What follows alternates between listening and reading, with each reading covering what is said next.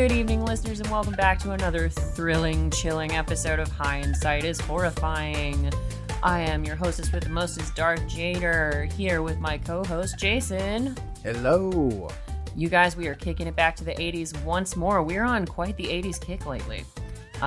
With all of our Lethal Weapon and Ferris Bueller and all that other exciting stuff. And this week, we are talking about the cult classic, 1987, The Lost Boys. Woo! Yeah. So welcome back to 1987, listeners, to this fantastic movie that just begs the question, would Billy Idol make a good vampire? No? No. I mean, there are people who still think that, Brad Pitt and Tom Cruise made good vampires, and they didn't. Kirsten Dunst was a better vampire than either of them. He has to look for it. Yeah, Scooby-Doo was a better vampire.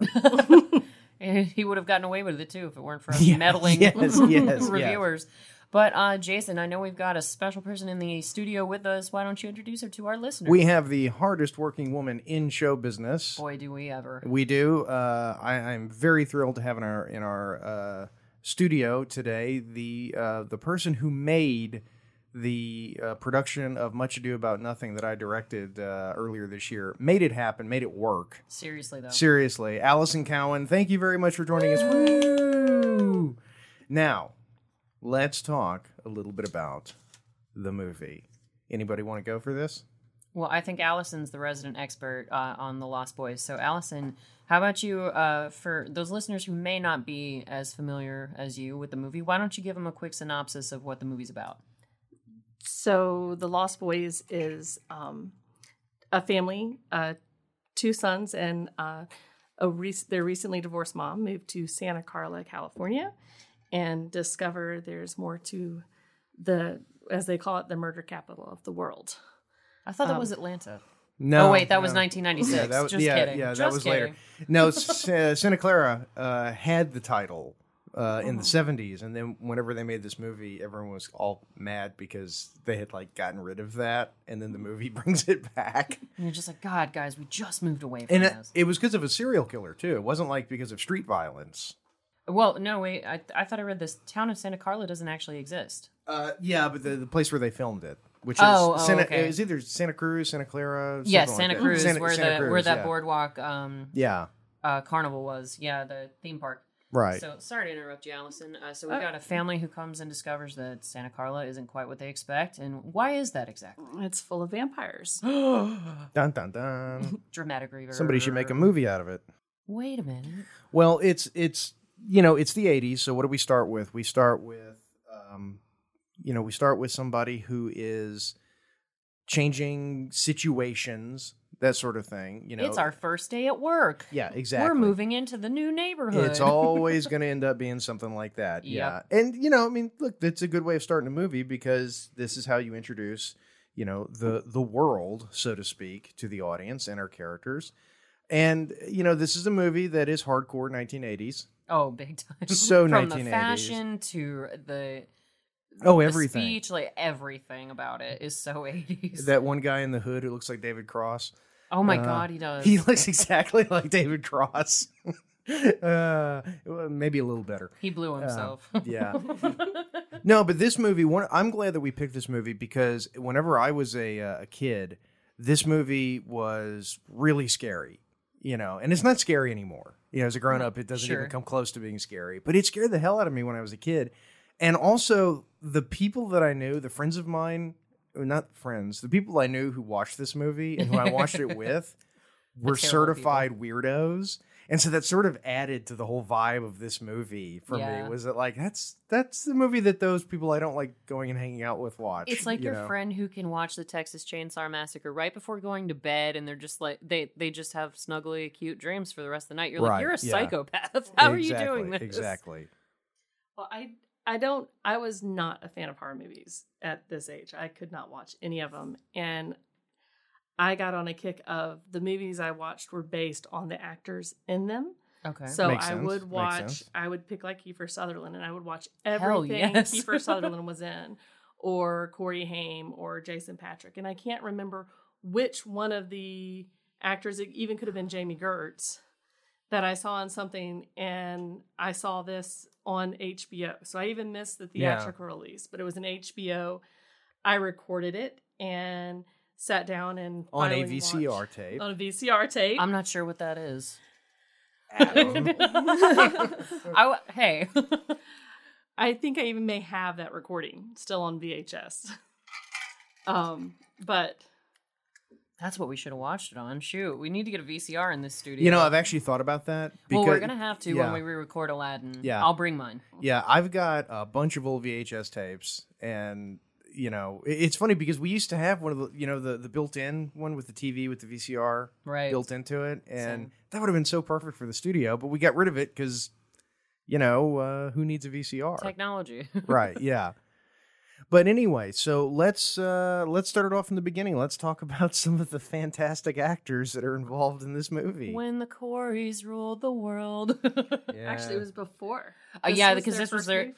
right. Nope. Go ahead. Yeah, they actually, a long time ago, I read an interview or something, and I think it was Corey Feldman who was saying that they didn't really like each other prior to this movie because they were always going for the same roles. role. Yeah, that would make sense. So Corey Haim auditioned for Goonies, that Corey Feldman had auditioned for Lucas, and the other films that they were in, and they became friends on the set of Lost Boys, and this is what kicked off their The two Coreys. the two Coreys. How couldn't you bond over a movie like this? Because Yeah. the first thing I didn't remember was the grandpa utterly passed out on the porch. Yeah. And what's really funny to me is the boys are like, "Mom, is he dead? If he's dead, can we move back to Phoenix?" And Yeah. she's like, no, he's not dead, boys. He's just a really deep sleeper. Yeah, see, and that's something that you have to establish early in a movie like this is, do they love Granddad and they want him to be alive and everything else, or is he just this weird character they know who, if he dies, it's not that big of a deal? Yeah, especially since the grandpa is a creepy person in and of himself because he keeps putting dead animals in his grandson's bedroom for Yeah. decoration. Yeah, but his value is established. Oh, 100%. You know, yeah. So, you know, it all comes He's back our- to show you. He's our resident weed smoker. We come to find very early Oh yeah, in the movie. yeah. God, that shirt. I think I had that shirt. Oh no, there's one point where Corey Haim is dressed up like Bowie, and I think it's at the boardwalk when he and Michael are walking around. When he first goes into the comic book store, I'll point it out when we get to it. But yeah, the loud prints. It was loud print on Yeah. top of loud print, mixed with a little loud print just to mix it up back in Yeah, the 80s. yeah. That was the way to go. Yeah. Well, and you know, thinking of the two Coreys, what is your favorite two Coreys? Because I have my favorite two Coreys movie, which is License to Drive. That would That's have been mine. yeah. I love License to Drive. Although it never compared to the Lost Boys. Yeah, a different movie. to me- Yeah. Oh yeah, apples and oranges, vampires and werewolves, if you will. I don't need it. I've got a Mercedes. I'm talking about my girlfriend like she's a car. God. I felt like the two Coreys, they were really hit or miss on their movies. Oh, Some God. were really good, and I wouldn't even say really good. License to Drive was probably their best movie after. I this think one. so. Yeah, I'd have to And agree. Yeah. then others are sort of like Dream a Little Dream was not quite Yeah. following the. It was Yeah, you went to yeah. go see it because you loved the Coreys, Yeah, and exactly. that you didn't go for the movie. But Yeah. Well, there's a it- reason the two Coreys as a phenomenon stopped existing. Yeah. After a Yes. certain point, you know. Well, and it's funny that you bring up the Goonies and how the Coreys competed over the Goonies, Allison, because this movie, from what I read in my research, my extensive nerdy notes, was that the vampires and all the kids in general in this movie were supposed to be considerably younger than they turned out to Yeah. be. That's Yeah. the commentary last night when I watched it. Oh, okay. With Joel I see, I haven't Schumacher seen it it was supposed to be children. And he That were most of the vampires were kids. Yeah, and he he- protested that. He apparently hated the first script and was like, "I'm not doing the Goonies go vampire. I'm just not doing it." Yeah, and Right. Yeah. And another switch that I love that he made in this film is Star, who Jamie Gertz is coming onto the scene right now. In his vision, she was supposed to be a pixie-haired blonde girl, like a little hippie waif kind of a person, and I just can't imagine anybody else playing Star. I thought Yeah. that. Yeah. No, And- yeah, she owns the role. Yeah, and he talks about that Jason Patric, because it took a while for them to get him on board to do the film. Okay.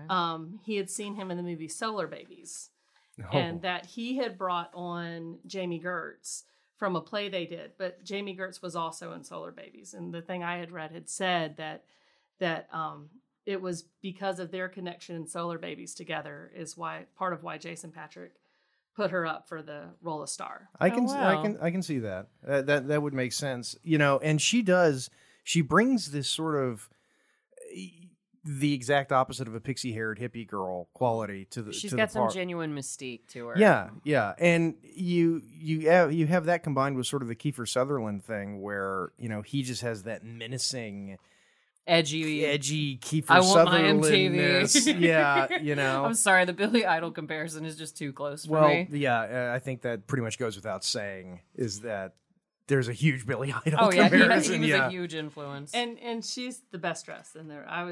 I obsessed over the skirts and stuff that Jamie Gertz wore. I could still wear them today. Yeah, exactly. I was about to say her outfits are timeless as opposed to literally everything else that everyone is wearing. It's so ridiculous. Well, yeah. I mean, you know, the mom dresses like my mom dressed in the 80s. Sure. You know. And Edward Herrmann. We've got sorry to interrupt great you. Edward but- Herrmann. My one of my all-time favorite actors. Oh, one of the best character actors ever. I love Edward Herrmann. For all of our Gilmore Girl fans out there, God. Oh, Annie. FDR. That Annie. too. No, That's- see, that's the thing about Edward Herrmann is that he's like Robin Williams in the sense that you can tell roughly somebody's age by how they remember when they first saw Edward Herrmann or Robin Williams, like for Mork and Mindy fans versus Genie fans or whatever. But Edward Herrmann, that was the first time I ever really saw him on a regular basis on television was on Gilmore Girls. Oh, Yeah, I can see that. I think for a lot of people that was the first time they he's a character actor, so he showed up in a lot of things, but you might not have noticed him. And I'd seen him in tons of stuff, but I wasn't going from movie to movie going, oh, there's Edward Herrmann. Oh, there he is. Like I didn't know how to spot him yet, but he also does a lot of narration for like the History Channel and stuff like that. Yes, he so did. You will, did some books on tape voice. too. Yeah, I've got He's a great I voice. think I mentioned that before. I had that weird Mandela effect thing with Ed Herrmann, where there was a TV series that I absolutely loved, called Days That Shook the World. Okay. And I used to watch it years ago on it wasn't History. I think it was like H2 when that came out. And Ed Herrmann was the narrator. And I absolutely adored it. It was a great show and great narration. And I've since, in years later, I've tried to find copies of those episodes on YouTube or to buy them or anything, and you can't. And the weird thing is that there is no record on the internet of Ed Herrmann ever having done that show. How? It's the strange, and I am telling you, it was Ed Herrmann because they switched it, and there was another guy who did it either before or after, and those episodes are terrible, just pure crap narration. Oh God. And so it was like, oh wow, no, this is Ed Herrmann. It's awesome. There is no record. I'm like the only person on earth who has this memory of Ed Herrmann doing this show, and it freaks me out. Well, this is why you got to get in touch with us on those social mediums, the Countenance novel, the tweeter, all that good stuff. Someone else has to corroborate this story for Seriously, Jason. yeah. If you remember Days That Shook the World, narrated by Ed Herrmann, please let me know, because that will make me think that I'm not living in a parallel universe. Yes, reach out to us at Hindsight Horror or at North Foggy on Twitter and corroborate that for us, please. Or Instagram. Yes, Hindsight is horrifying on Instagram. Yeah. One thing I do want to say about this, and this is sort of a subjective thing, looking back on this movie after all these years, but these are the worst vampires ever. Oh God, they're terrible. I mean, I think every vampire hunter ever in every movie would have killed all of these vampires. Buffy would have killed them in 5 minutes. Blade, I think, would have taken about 3.5 minutes. Yeah. Well, what's really funny is that this movie doesn't seem to go with your typical rules of vampirism, and I don't mean that as just a franchise, because usually within any given franchise, all the vampires somewhat coincide with one particular set of rules. Like you've got True Blood, where you stake a vampire, it's going to implode. You chain them with silver, it's going to burn their skin. If they go out in the sun, it's going to burn them. Whereas they say it specifically in this movie that no one vampire dies the same way. One dies screaming, and you see it later where one of them's head explodes because he gets melted by a stereo. One of them gets roasted in garlic water, and they all died differently. And there was a bit on the carousel that we've already missed again, so I'll get back to that in a second because there was a lot of foreshadowing. But we did miss a point where they Sorry, were. these looks like such douchebags. Oh, they do. They're such douchebags. The one I always point him out, and we were looking at it. That's Alex Winter, is one of the vampires from Bill and Ted. Oh yeah. It's Bill. And Saving Private Ryan. Yes. Very important. And Bill and the new Bill and Ted that is supposedly going to happen.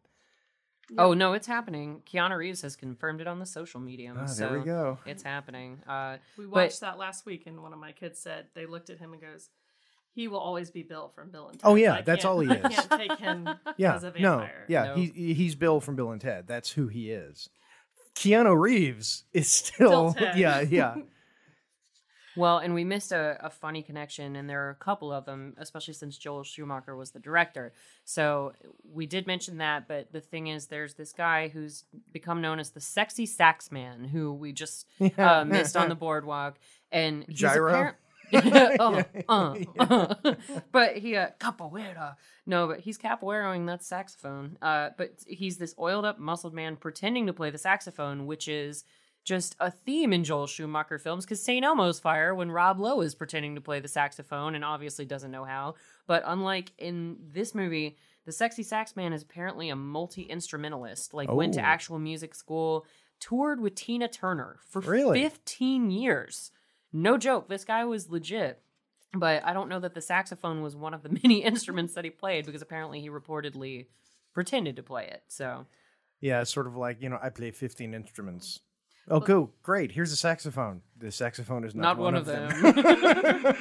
I didn't tell you which instruments. Well, he was talking in the special features that this was his third movie, and that Richard Donner was actually going to do it and then handed it off to Joel. Yeah. Yes, because Richard Donner went on to production and all this stuff got slowed down, so Richard Donner went on to direct Lethal Weapon. Yeah. Yes. And Corey Feldman got brought on because of Joel and him being in Goonies together, if I heard correctly. Okay.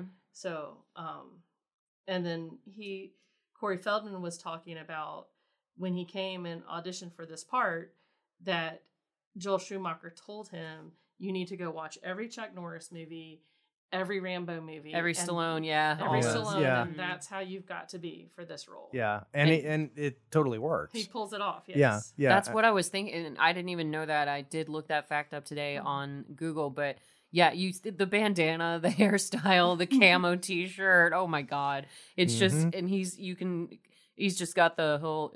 There's a war zone up there. Yeah.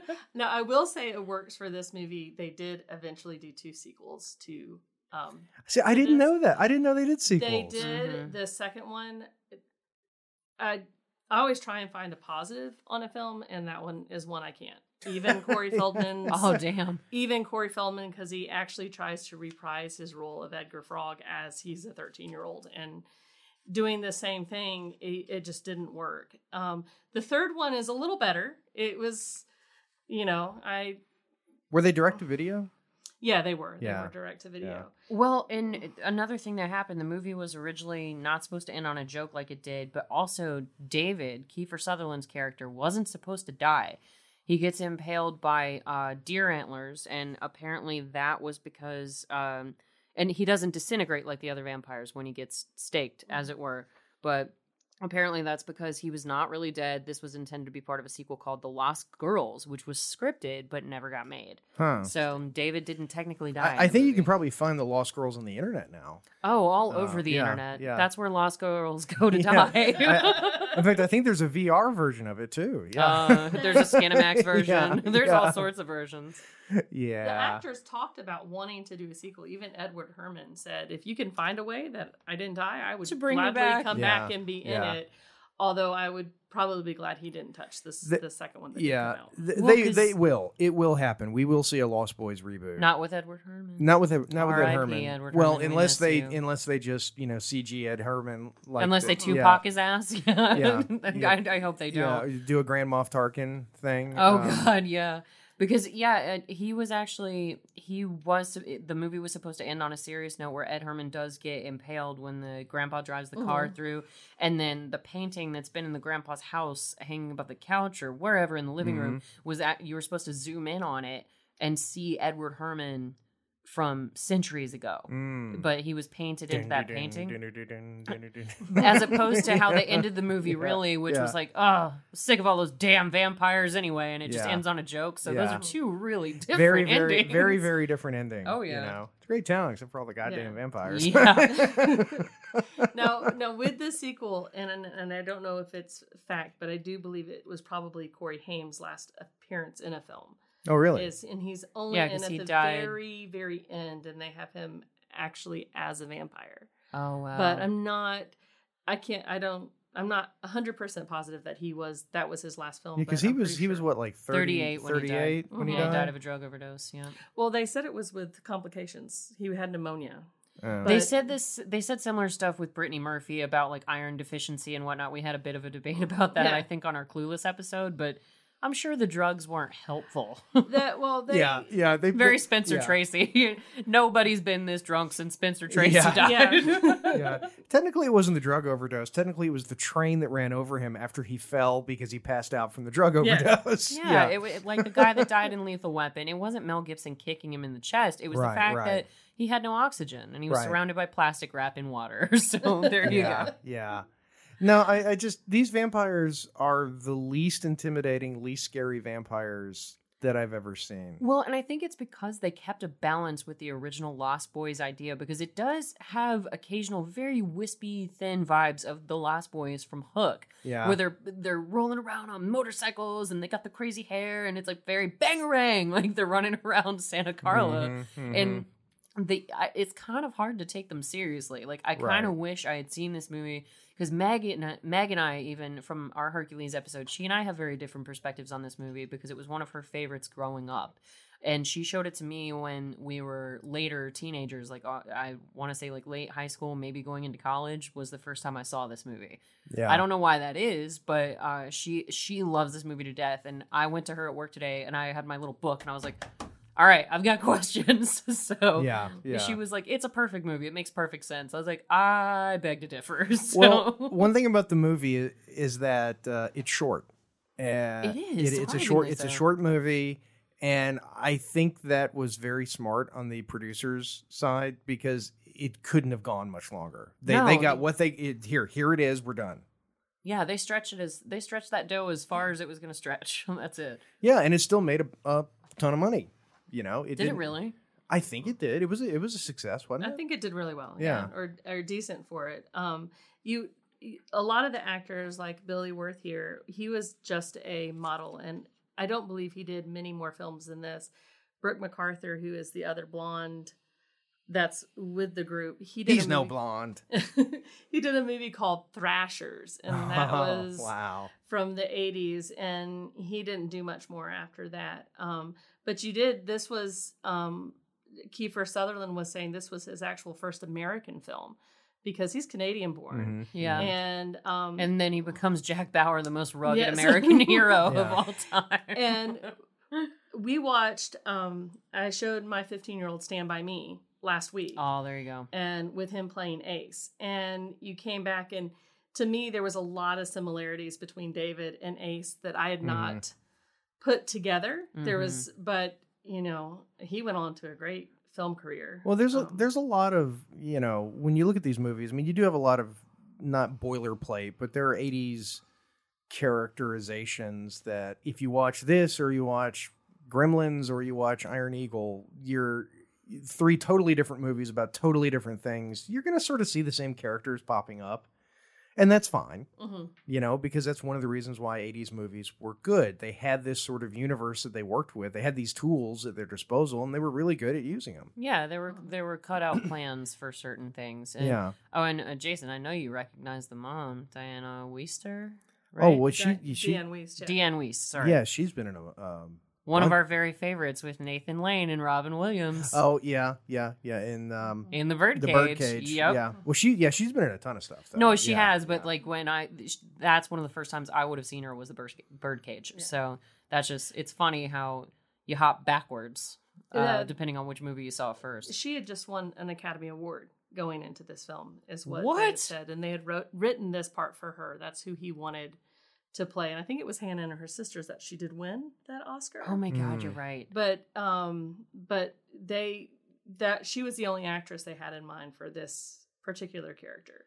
When she's just wispy enough and mom enough, like she does the mom thing really well, where it's like, okay, honey, I know you were out until 3 a.m, but aren't we still friends? Like, it's just she's trying so hard to help her boys and raise them correctly. Well, but, and she does a good job of the mom who's divorced and trying to get back out there. Yeah, it's a very niche market that kind she of thing, covers, you know, with very, very unfortunate hair. it was 1987. I know it's 1987. Got the icing going on. I think a lot of people had unfortunate hair in this movie. Yeah. Yeah. I mean, the older brother, Michael, who I've got to put this out there, it's kind of like deer in Mrs. Doubtfire, because Robin Williams says that word about 101 times. Apparently they say the word Michael about 118 times in this movie. have some rice, Michael. A billion people can't be wrong, Michael. You're eating worms, Michael. Was that racist? A little. A little. Oh, there's no salt on my worms. Oh. Yeah, this scene always got me when I was a kid. Yeah, it's gross. I mean, it really is. Well, and that's one of my questions too. And Meg kind of schooled me on this as well. Maybe we should have brought her on so that she and Allison could compare notes. But Meg, because I asked her, I was like, all right, I've got questions about this movie. Why worms and maggots in the food? Like, how? And she goes, I was like, the rules for these vampires are so weird and made up. She's like, no, it's actually kind of going back to more old school rules about vampires, like how they could turn into bats and how they could do this. They have kind of magical powers to them. They do a little bit of both with this movie, because you have this, and I've always thought it was the compulsion power to make you believe that you're seeing, you know, that they can compel somebody. Yeah. However, the next scene when all Michael does is drink David's blood and he's a vampire, that does go against even almost all the vampire lore, that you're almost you have to be bitten and almost dead. Yeah. For it to work. Well, and is it David's blood? Because I thought he drank the blood of the head vampire, which turns out to be Edward Herman. Spoiler alert. No, we go back and forth. We don't go sequentially. So you're good. Knowing the end of the film, it probably is Edward Herman's blood, but they always refer to it as David's blood. Okay. And in this, Star does later on, yes, that was David's blood you drank. Okay, but Star's kind of woefully misinformed, though, because she thought David was the head vampire, too, and he's not. Well, to be fair, he is a douchebag. So lying to your girlfriend kind of goes part and parcel with that. Is she his girlfriend, though? Because you get that feeling at first when... That is so not blood. No, it looks like Kool-Aid. Yeah, it's Kool-Aid, yeah. Don't drink the Kool-Aid, Michael. But... have some blood, Michael. Michael. But even his reaction, if you look back at Kiefer Sutherland's reaction to drinking the blood, it does make it more sense that it's Edward Herman's, because he's sort of like, yeah, I really like this. And I'm like, okay. Not sure you'd have that reaction to drinking your own blood. No, maybe not. Yeah. Unless you're just really full of yourself, which David kind of is. He but could be, yeah. No, but is Star David's girlfriend? Because really all you see, and the plot comes around full circle to where Michael's obviously interested in Star, and David keeps blocking him off at the pass, and it looks very possessive. Like, no, this is my girl. She's on my motorcycle. She is so mine, Michael. Yeah, Michael. But you don't have to beat me, Michael. Yeah. You just have to keep up. Yeah. I'm a rough and tumble vampire, Michael. I always thought that she probably was lured in by David, and at one point was a love interest, and then he made her drink blood, and she's very upset about the whole thing. Yeah, because she seems to be kind of their food source at first, or maybe just a hanger-on, but then you find that she's sort of vampiric. And he does mention that when they bring Michael down, not in this scene, but a little later on, that he was supposed to be her first and turning her into a full vampire. As in, she was supposed to murder him. She was supposed to murder him when they have their... Because that could have different implications the way that you phrased it. Sorry, yeah. Well, so I'm just trying to think of something. Because their lore is that you can drink the blood, but you're not a full vampire until you make your first kill. Yeah, you're Right. you're just Blade until then. Yeah. Yeah. And again, that goes against most Daywalker. But Your mascara's running. Boy, he really hates the government. God. Yeah, no, I'm watching these guys and I'm thinking about what you're saying about Star, and I'm at a loss because I can't come up with something vampire related that rhymes with hag. Jesus. Yeah, no, Fang hag is the Fang, closest I yeah. can get to it, and I don't want to make it offensive. another Toho. Fang banger is what they did on True Blood. Okay, so, all right. Fang banger. Yeah, okay. And that applied to boys or girls, so it wasn't sexist. It's just fang banger. But I don't get the sense that she knew they were. I think I don't know, just liked this group of guys and started hanging Well, out who with wouldn't? them. Or Well, I think she didn't know when she got lured in, but later there is that scene where Michael's like, "What's happening to me, Star?" And she's like, "Oh my God, Michael, I can't tell you. I just can't tell you, Michael." And it's like, God, just tell Schumacher him. hasn't written that part yet. I haven't gotten the script yet. We I don't did a reshoot know. this morning, and I'm not sure what direction we're going to move in. Yeah, is it going to have a lighthearted ending or serious? I don't know. Am I going to get cut out like Kelly Jo meant? Oh.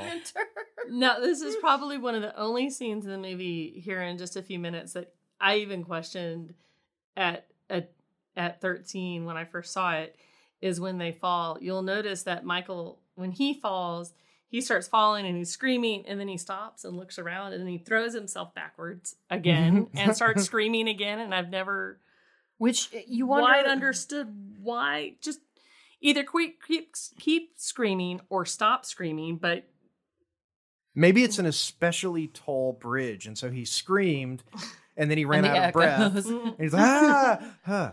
Okay, all right. having a I'm very good. Wile E. Coyote moment. because they do allude to them flying, but like you were saying, You're one like of turning us. into bats. As a bat, they wouldn't have been able to pick those people up out of the car. They wouldn't. Right, No. yeah. What I meant was that like certain vampires could turn into bats. Like some of them have different magical qualities, and I don't believe any of the Lost Boys were bats. No. They can clearly fly because they're pulling people out of their cars, like you said. But that was one of my many questions to Meg. I was like, okay, why do some rules apply to some of them and not others? Like Kiefer Sutherland gets burned by sunlight. He doesn't sparkle like Edward. So The sparkling went only to Twilight. Yes. Most vampires, Stephanie again. Meyer. Ugh. But Michael apparently can also fly. Yeah. Even though he's not a full-fledged vampire. So you have to want, and yet when Michael goes out in the sun, he doesn't get burned, yet he's very sensitive to sunlight. He's a He needs daywalker. He needs a, Yeah. he's Blade. So here he goes. You see him like screaming and fall, and then he stops. He's like, "Oh, Huh. just Very calm, like, never-ending this is story. sorta cool." Yeah. Just floating in the fog. And then in a second, he just like flips back and starts screaming again. And then he wakes up in his bed. Yeah, yeah. It was, Yeah. You're one of us, Michael. One of You're us. a douchebag One of now. Give him frosted tips. no, No. I need highlights and I need to wear my sunglasses at night. I will say only one of the comments that my son made, it was just so random, is when they show him on this bed, he goes, his shoes are on his pillow. That is so gross. That bothered me too. Yeah. That- I mean, come on, They man. needed to move him another way. Yeah, seriously. No, but he has to look disheveled, guys. That's the Yeah, whole point. Yeah. There's some expert camera work going into this Yeah. shot. Nice, Oh, nice 3-day beard. I haven't shaved in 2 weeks. Yeah. He is a douchebag now. oh yes. I do think what a lot of made this movie was the humor that they did put into it. They do a lot of pop culture references from the time era. Like, my kids didn't catch, they asked me who Eddie Munster was. And at one point they make, one of the lines is, look, it's the Attack of Eddie Munster. And they're like, Yeah. well, who's that? But at that time, the Munsters was still running on TV. And Yeah. and so I think that played a lot into the success of the film. Was there Yeah, so I many mean, catchy lines? It's so many of these movies, they go beyond just being a creature And- of the era. That was Kelly Jo Mentor right there. That Yeah, was her big scene. because she's actually still listed in the credits, like you said before we started recording, Allison. But like 90% of her role in this movie was cut, Completely cut. but they still listed her, so that was nice of them. Yeah. Well, that's life in the the big Hollywood game. But you can catch her on the special features edition of the DVD. Yeah. Not to be confused with a VHS. It's a round object that you put into Yeah. this thing Yes. called a Blu-ray player or something. I don't know. I don't know how any of it works. This house, by the way, I don't think I've ever seen a house in a movie that felt more like it was on a soundstage. With the crappy trees or bushes blowing in the background. It's very Sleepy Hollow, like with Yeah. all the the shutters are blowing open and like it's just very old school. Yeah, it really, I don't know, it does have that feel to it. Like we built this on a soundstage. Yeah. Oh God! And one of the things I have to point out about and it's just part of the '80s look is all the arrows in the jewelry, the long earrings that even the guys were wearing because that was the way to do it back then. And wearing your sunglasses in the house. Well, apparently at some point, Star pierced his ear last night, too. Yeah, That apparently. Yeah. He walks up to her at the thing. Maybe that's a natural thing that happens when you become a douchebag. Your ears just become pierced all of a sudden. That was before he hung out with them, actually. He was on the boardwalk and he was watching a girl get her ears pierced. Okay. And Star walks up to him and she's like, I could do that for free, and like lures him away with the promise of an ear piercing. And that's when they go down for Chinese. Oh. Yeah. That's because she's about to get on the bike to go eat with him, and David pulls up. Yeah. What other transformations happen to you? Do you suddenly get a tribal tattoo? You start wearing Sperry loafers. Yeah, you start wearing Sperry loafers. Polo shirts and khaki shorts. Yeah. I always did question this scene as young, too. When you're talking special effects wise, to me, this always looked like I didn't know. Oh, you it's were gonna totally notice fake. that. Totally fake looking. Yeah. I mean, you hear the motorcycles, but it was completely flashlights and lights. Oh, yeah. It's so obviously guys outside with flashlights. Yeah. Every time it happens to even the couple that's making out on like Lover's Lane or whatever they call it in this movie. Yeah. Where they're and what's funny is that couple that's making out in the car, the girl keeps slapping the guy in the face. like get off of me, Steven, or whatever his name is. But then all of a sudden there are red lights everywhere. And you're just like, are they being abducted? I'm being murdered. I'm being death. murdered. Okay, but when I get back, I'll expect sex. It's almost like the practical effects in the It shower scene when God. you know that it's like 10 guys with shower rods and they're just wagging them at this kid. Oh, carnation milk. It's disgusting. Good thing you spilled it on the floor. Well, the scene in the couple, he stole that comic book for her from the Frog Brothers in the comic book store. That's right, he did.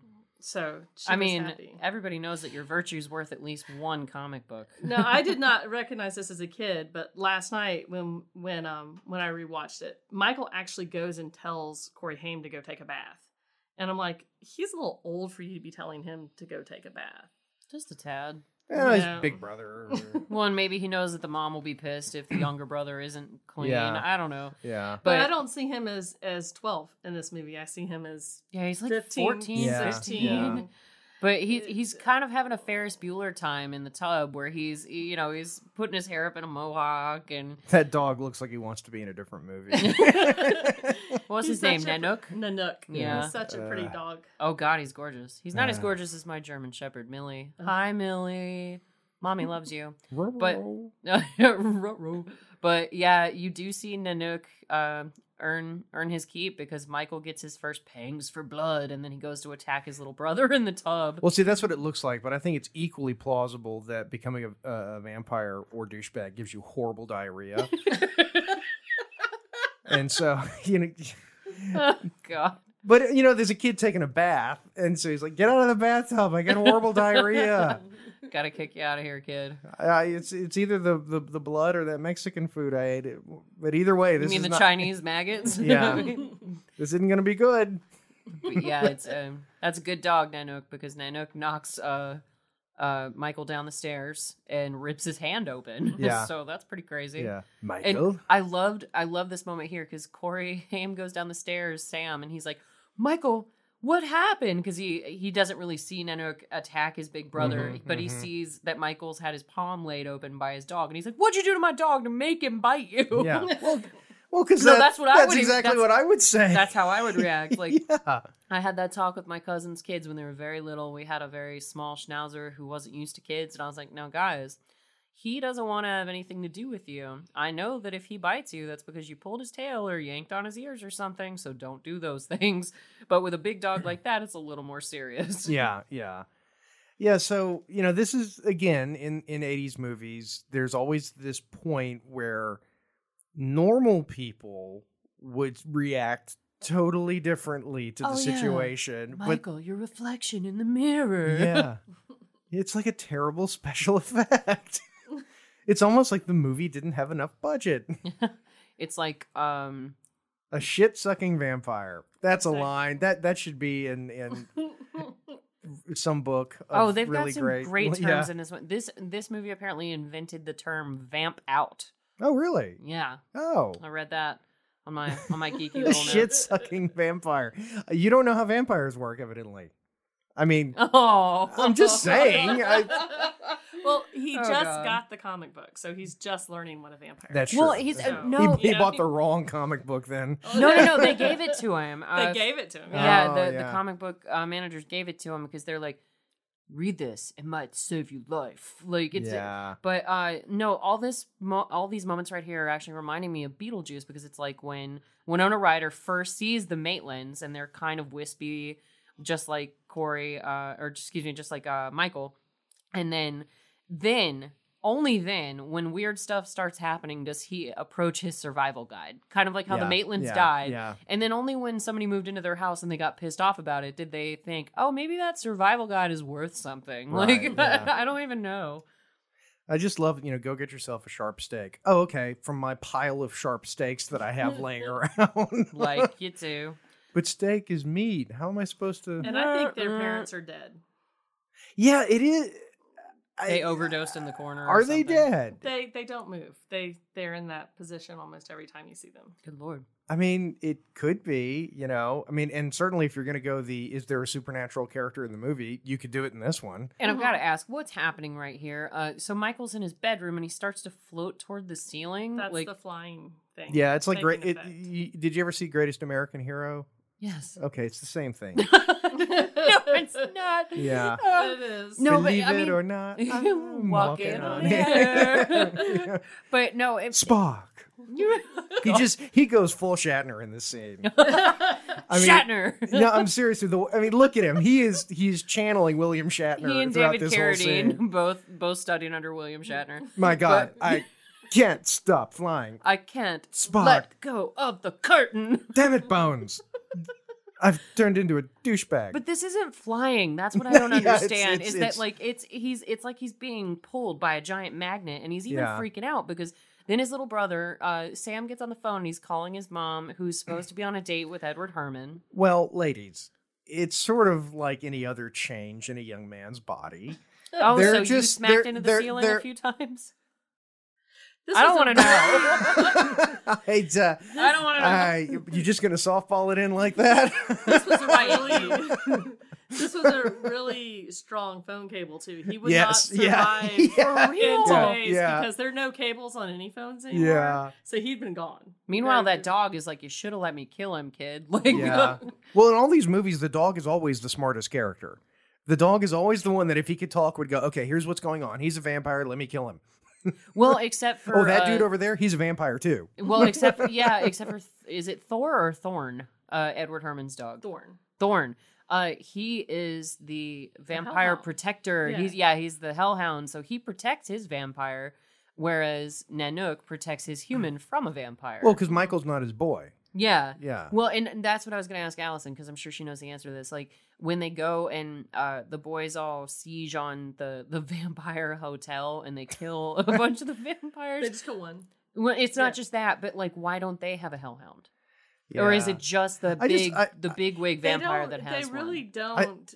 They don't really line these rules up. That's what Yeah, I'm no. saying. Too The much in rules this don't apply movie. to everyone. It's kind of And crazy. it's like the rule where they like Edward Herman gets invited to the house, which is a very classic vampire thing. That if Yet you none of the invite rest of them in, need that. But usually is if they invite you in, they can come in whenever they want. That's all it does. Yeah. It doesn't make them immune. Yeah. And Right. in this movie, it completely makes you immune to any of the vampire Except being impaled by by wood. a stake. Yeah. Yeah.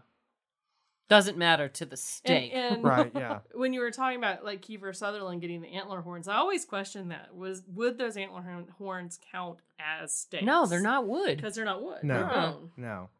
Well, the whole rules of vampires thing is a little loose. No. And that's what I was saying earlier, is that it's fine that it differentiates from franchise to franchise. Because like I said, in Twilight, they sparkle.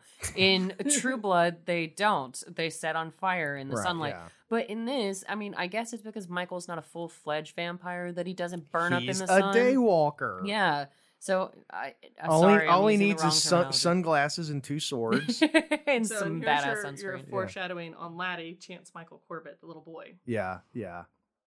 Oh yeah, he's been missing. The little boy that's hanging out with Star at the boardwalk. Yeah. Yeah. Because you don't know what's going on with him either. You sort of connect that he's with the vampire Lost Boys, but you don't know that he's one of them. Well, right, yeah. From a mom prospect, why if this child is missing, I would probably be always at that boardwalk looking for where my child where he is. went missing. Yeah. If you were in that area. Well, and then I don't know. It sort of feeds back to a John Mulaney joke, and Jason loves it when I do this.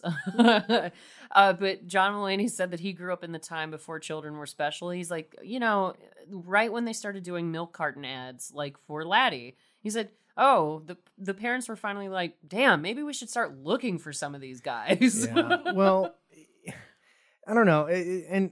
Going back to the whole thing about 80s characters not reacting correctly, I mean, his only reaction is he sleeps in his mom's bed and he puts garlic on. Corey Haim does. Mm-hmm. Yeah.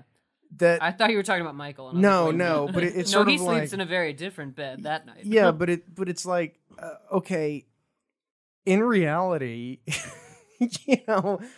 what do we need? It's sort of like, oh my God, there's a poltergeist in our house. What do we do? Burn it down. Leave. Yeah, leave. The poltergeist wants the house. Burn it. Have it. Yeah, here you go, asshole. I've always said I couldn't be the blonde girl going down into the dark basement after all my friends disappeared, going, well, maybe they're down here. Yeah, Joey, right, are you down there? Away going, I will find you later. Yeah. You guys all right? I'm just going to run out real quick and call the police. I'm going to go on a beer run and maybe call the police. Yeah, there are people who get paid to do this shit, so I'm going to go call those guys. With guns. Yeah. But speaking of guns, going back to the whole Rambo, First Blood, and Stallone nonsense with Corey Feldman. I love their first quote because they notice Corey Haim in the comic book store. They equip him with the Vampire Survival Guide, which is also a comic book, and I love when they're like, "We're dedicated to a higher purpose. We're fighters for truth, justice, and the American way." Well, yeah, because I mean, it's Superman. They're trying to be Superman. Oh, here we go. It's the beginning of an 80s music video. It's like a Guns N' Roses video. Yeah, actually, it's the beginning of every 80s music video. Yeah, it's true. All we're missing is that guy diving into a cake for no reason. Yeah, this wine makes me want to play an awesome power ballad. Yes. She has beautiful skirts, but she's always in that same top. How dare she? Especially wearing white around vampires. Isn't it going to get stained? My God. Well, and also, you just have to think that cave is probably got a lot of mildew in it. I mean. So apparently this is the point where she's supposed to kill him. And she's supposed to become a full vampire. Yeah. Michael goes looking for David and the guys to figure out what the hell is going on with him. But instead he gets a little some. He gets, he gets like, distracted. I'm turning into a vampire. Well, let's not get crazy. I can deal with that in the morning. There's a willing lady around. Well, he can deal with it in the morning because he's the Walker. Do they have blue jean sex in this movie? Oh, I hope so. Because in the 80s, it was always blue jean sex. Well, she's got a skirt on, so not for her, but maybe for him. Blue jean sex with white Reeboks. Yep, it's blue jean sex. It is blue jean sex. Yeah. In the 80s, like as a kid growing up, before I got to talk from my parents, I just thought, well, babies have something to do with blue jeans because in all these 80s movies, the dude's always wearing blue jeans. That's why dads wear blue jeans. Yeah, that's the thing, Tom Cruise in Top Gun, blue jean sex. Heck yeah. And you have to wonder because they wake up the next morning. I wish Shatner was reading the lyrics to this song. Unchain me, sister. Love is with your brother. Thou shalt not kill. God. Well, and my question here, and that looks like the cave from Bob's Burgers when they demolished the candy factory. Yeah. Maybe that cave goes to where One-Eyed Willie's. If you just take a left instead of a right, Yeah. that's where all One-Eyed these Willie's. crossovers. But here's my question: did his hand heal because he's a vampire, or because he got laid? Well, speaking from experience, oh god, probably the vampire bit. No. Well, and also you can tell they're vampires because their hair and makeup is perfect. yeah, nobody Or- has any. You got sex hair. Yeah, you yeah. got it from me, girl. None of that's Whoa, happening. I had sex and my hand heals. So this is very random. In the decorations of that cave, Kiefer Sutherland talks about that Mhm. it fell during the 1906 earthquake. Yes. But there's a huge picture there of Jim Morrison Yes. back there. So Yes. I wonder why they used Jim Morrison, because I can tell you. my husband Oh, you found out. gets no, not by that. I had never put together that People Are Strange was actually Yes. recorded by Jim Morrison first. Yes. But in this movie, it was Echo and the Bunnymen that actually sang Yes.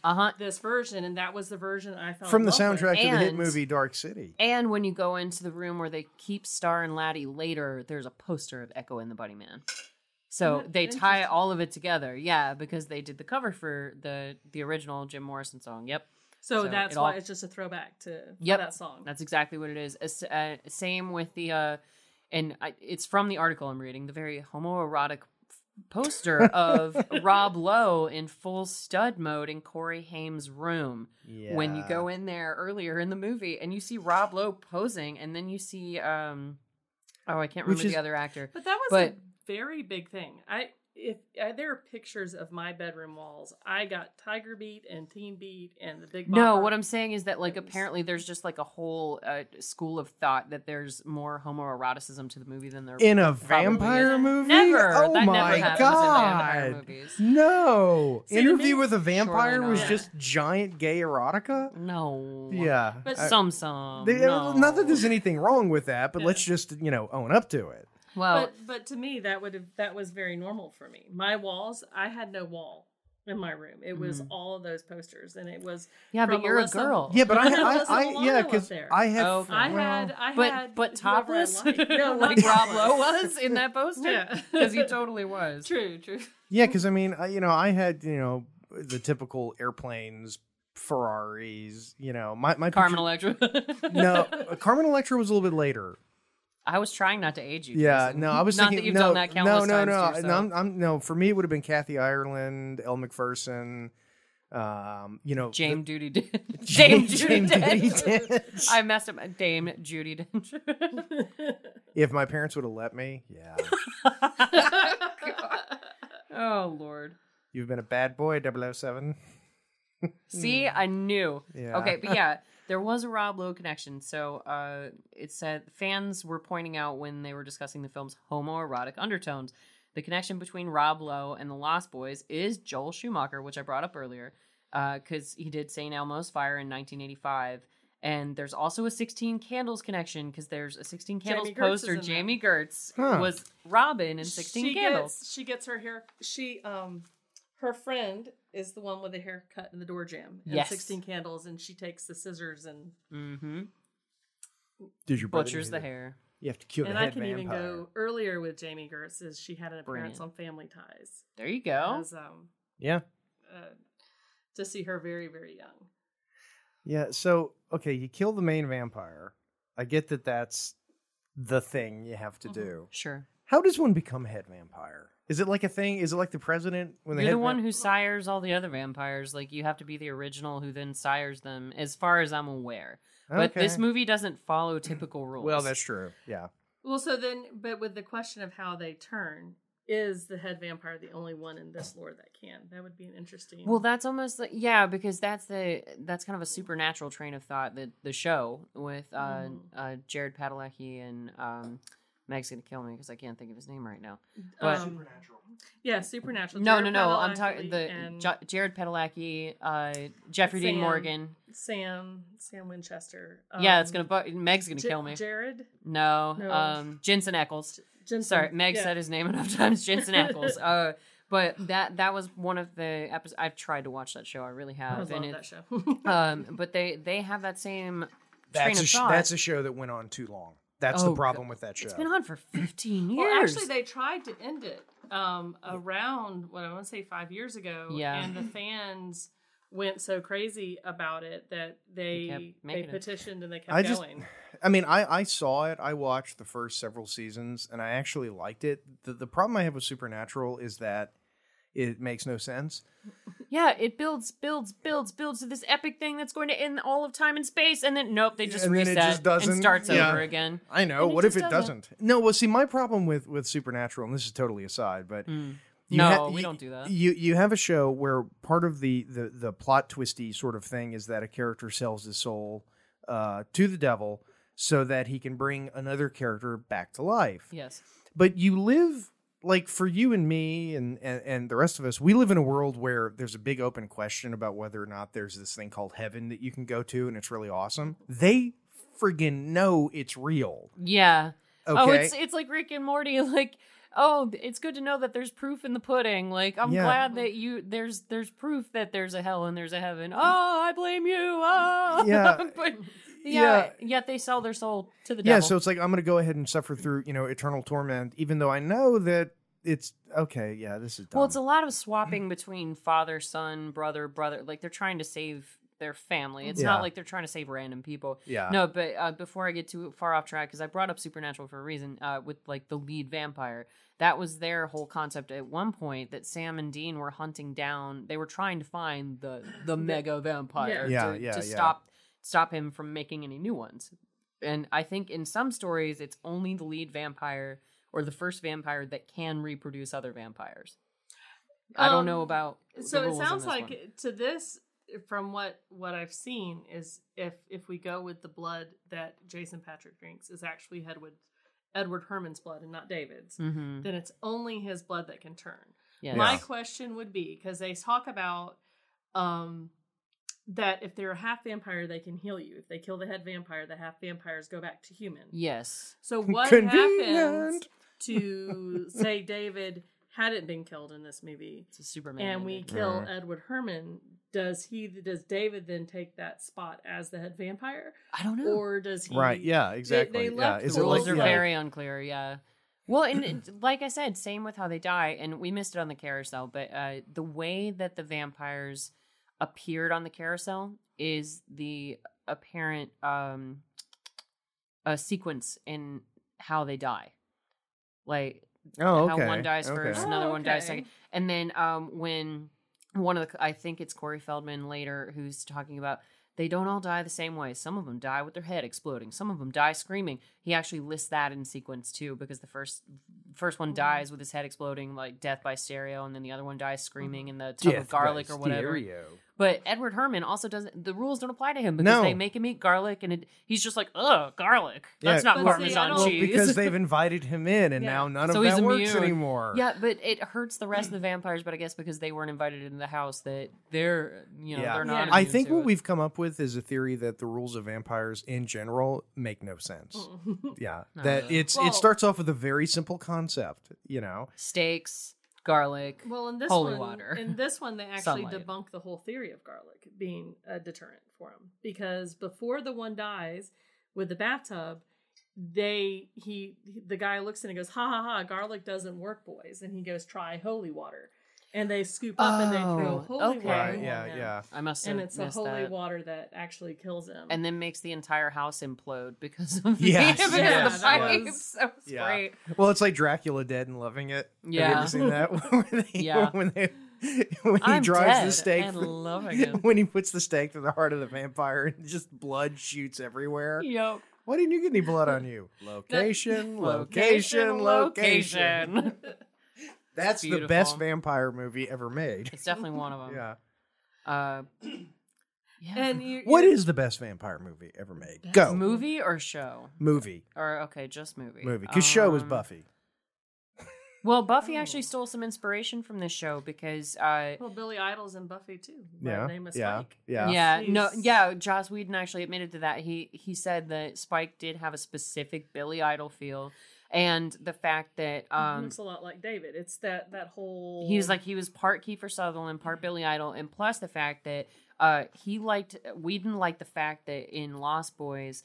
you didn't necessarily know if somebody was a vampire if they were just half of one. So you could see somebody like Spike or Angel and not know that they're a bad guy or a good guy, and then like the one who's a good guy suddenly turns into a vampire, and that questions your whole character of him and whatever. But so a lot of inspiration for Buffy came from the Lost Boys. So I would have liked to known a little more about, because they were the bad guys in the film, but at the same time I didn't necessarily hate all of them either. Of course you didn't. You didn't have that. Hell, I love Negan. Well, and because they do tend to kill douchebags. So they only kill douchier people than them. Yeah. It's sort very of Robin Hood. Yeah. What's going on? Same as usual. But instead Morty's of a sequel, killing Morty's. maybe a prequel about how David became a vampire. Yeah, and that would be a cool. Call me vampire one more time. You just broke like all the protocol. Okay, best Kiefer Sutherland movie. Best Kiefer Sutherland. Dark City. Stand By Me. Flatliners. Okay, next. Moving on. Those were all valid answers. Because we totally agreed on the first one where we were like, best Corey's movie, best Kiefer. It's funny how we all came up with different answers for that one. But I mean, Flatliners, I'd have to rewatch it. But I have to take that back. Young Guns. Was that's a Kiefer fantastic That's a good movie. one. Yeah, Young I mean, it's Neil Bon Jovi. Lou Diamond Lou Phillips. Phillips. Sorry. Yeah. Had Dermot Mulroney making his one of his. Oh first, man, I gotta show that to my kid Not this to be weekend. confused with Dylan McDermott. Holy crap! very It's different another one of my guys. very favorites. Yeah. No, we've got to watch Young Guns. Another movie with an unnecessary sequel. Yes. Yeah. So they had a great cast on both of them. Not quite as Young Guns. No. Slightly older Young Guns. Going to college this year, Guns. Smith and Wesson Guns. Thinking about settling down, Guns. But, They could have just expanded that cinematic universe all the way. they could have done it. Retired Guns. Middle-aged man, old man, Dead man, guns. dead guns. See, I wouldn't want to be a vampire for one reason. I can't wear contacts. And it seems like that is a requirement. You know, that's a thing with a lot of actors. Even Harry Potter, one of the bigger qualms with his character when Daniel Radcliffe took over is that he has blue eyes, and he's specifically supposed to have very green eyes like his mother Lily. But Daniel Radcliffe couldn't wear, or no, he offered to wear the contacts, but they irritated him, and he would have had to take like a certain medication to even get his eyes to accept them, or I don't know, something complicated about it. Somebody straighten me out on more trouble than it's worth. No. Now this is one of the best lines about a vampire right here. What's that? Sleep all day, party all night, you'll never grow old. You gotta fight for your right to vampire. So basically, every '80s rock band, Right there. every '80s hair band, Twisted Sister watched this and went, "Yes, we agree. We are not going to take it anymore. We got to do Iron Eagle. We gotta do so many movies. That's got the best soundtrack. We need a Slater movie up in here from the 80s. Yeah. That's what we need. Heathers. Yeah. Oh, Yeah, God, yeah, yes. Oh, I'm in. God, I love Heathers. I still can't believe they made a musical out of Heathers. Oh, they make musicals out of everything now. Mean Girls, Clueless. Minions. No. Yeah. Beetlejuice. Well, that I could believe. Yeah. Because Beetlejuice I think it's already failed. Has it? Yeah, I think it's already failed. Yeah. The Universal show was enough. Like, I saw that back in the 90s. That was cool. With all the dramatic music that they've got and Beetlejuice tearing around the stage. But for like an hour, and then it's over. Yeah. And you know what you're signing up for when you go to Universal. You expect that kind of tacky stuff. But no. See, and it's interesting that they have a point in the movie where they think that Ed Herman is the head vampire. Mm-hmm. Yeah. And then they throw them off the scent. And so it's not really a twist, because like nowadays the twist would be that you never thought it was him. It's a lie. And a then lie can't be a twist. And then at the end it was, exactly. They would just go, well, it's not him. And then they would just be lying to you the whole time, and it turned out it was him. Yep. But in this one, they do actually establish that they're pretty confident that Ed Herman is the head vampire. And then it's like, well, I guess we're wrong. Yeah, and they disproved it. Yeah, so it's again, and I've said this before about 80s movies, that if you go back and watch the 80s movies that stick with you, Lost Boys, Last Starfighter, Goonies, Last Starfighter. a lot of them are not what we would on the surface consider to be good cinema. No. But No, then no. when you watch and you actually look at how it's written, you realize this was still written by somebody who knows how to write a screenplay, knows the structure, knows how to do it. When do we put this in here? When do we do that? It's your whole argument about like the Death Race 2000 where you're like, these days movies are so terrible. Whereas you go back to 1975 and Death Race 2000 was actually really good, despite the fact that it's just this crazy ass movie. It is. And it all really comes down to the writing. The fact that you still have this structure. That movie stuck with me, surprisingly. Yeah. Oh, no. Yeah. Believe it or not. That's a movie that you watch Death Race 2000, you're never the same. No, I haven't but been when since. they remake these movies, like you're talking about, they'll remake this one. I don't think The remakes they are will horrible. be able to do it because of those, like the unique lines, like Attack of Eddie Munster, and it would feel okay. So you've come up with more modern twist on that, Right? But, yeah. Well, see, because you know, hold on. The question about this particular scene before we leave it. Star comes to Michael and Sam's house and phrasing. Phrasing first, boom. But Star arrives at the house, and no, Michael's acting like Philip, I'm arriving.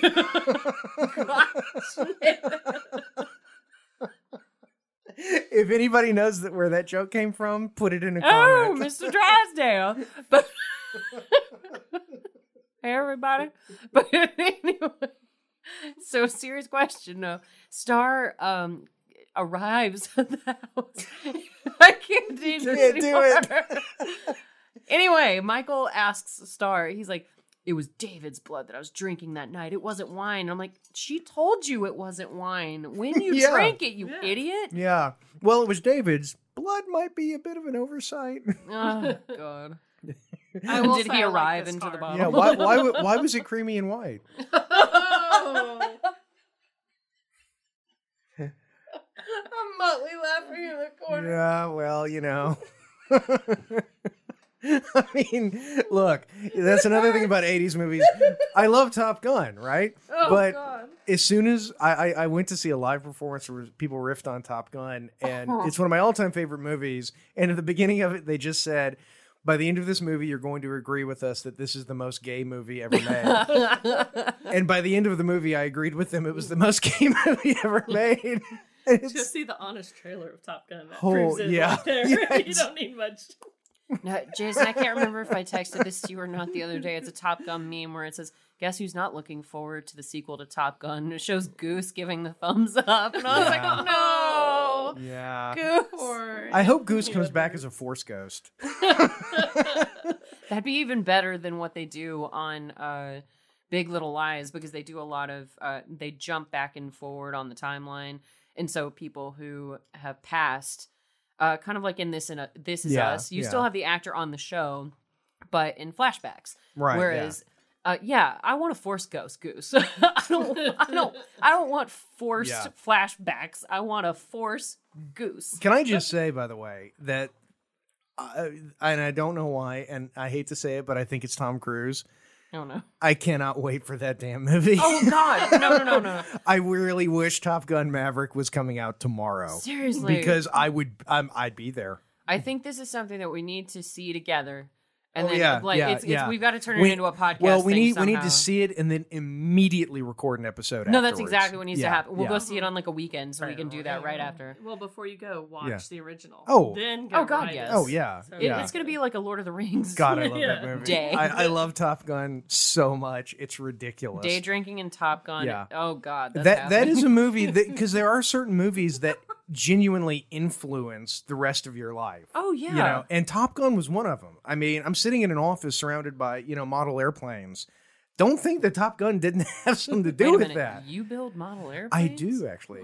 Hold In fact, on. did you see my latest one over there? I did some interesting weathering techniques. And He why, actually built all of his why scale would you models. turn my microphone down? He built all of his scale models with the other nerds. Hey.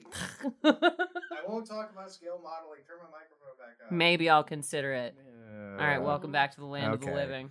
Or the land of the vampires, whichever we're in right now. No, but you talk about Top Gun. I loved that movie. Val Kilmer was awesome. Iceman. Iceman. Hell yes. But Ow! How now, the hell did he do that?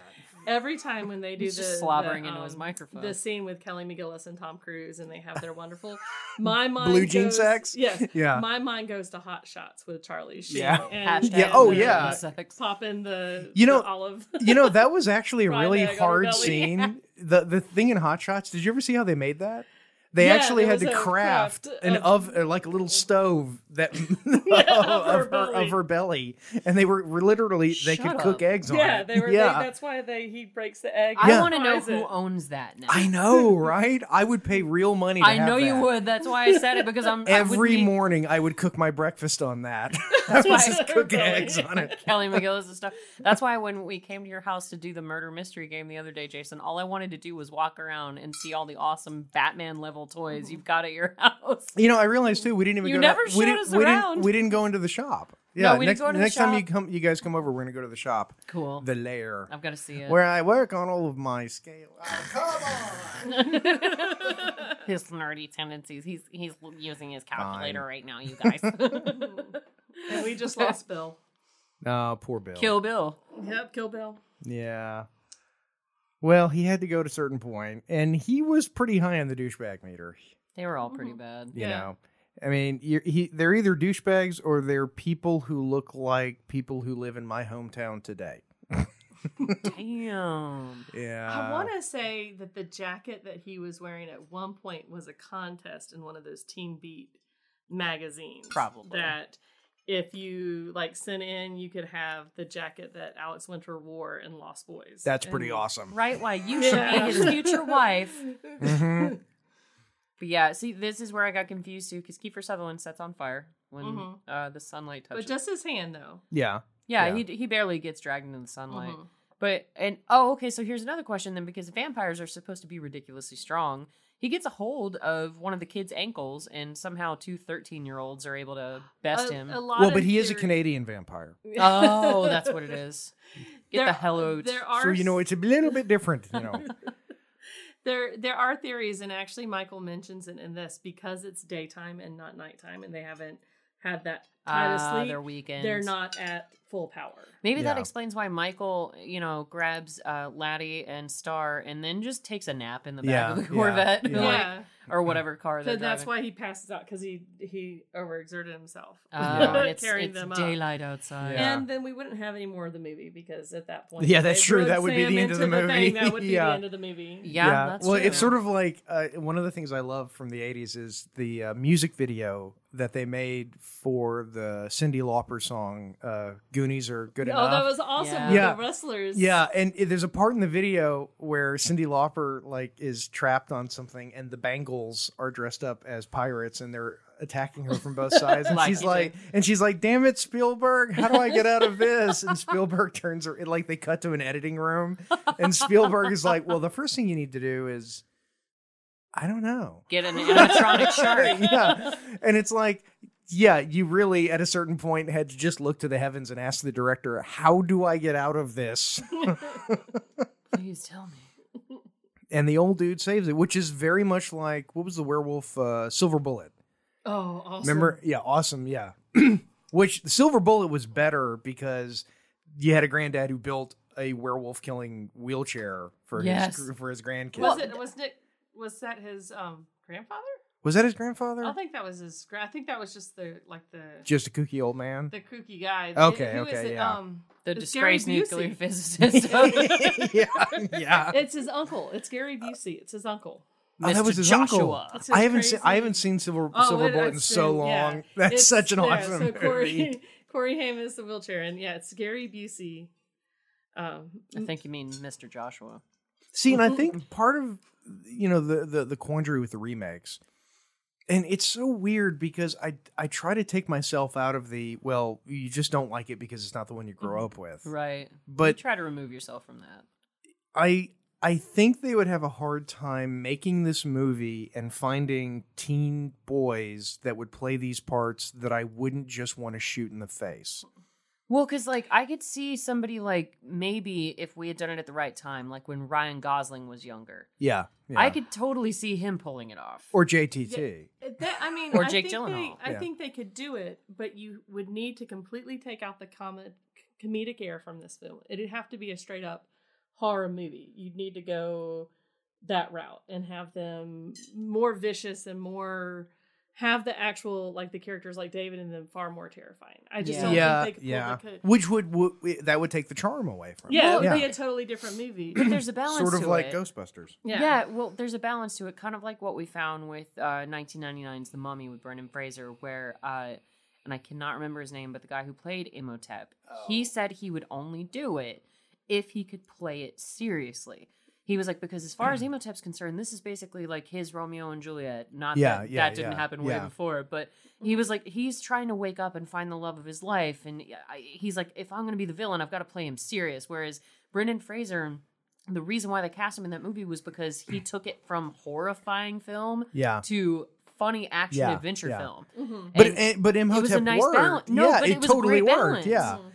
Well, and look at Indiana Jones. Indiana Jones is always kind of being silly and then being super serious, and it works.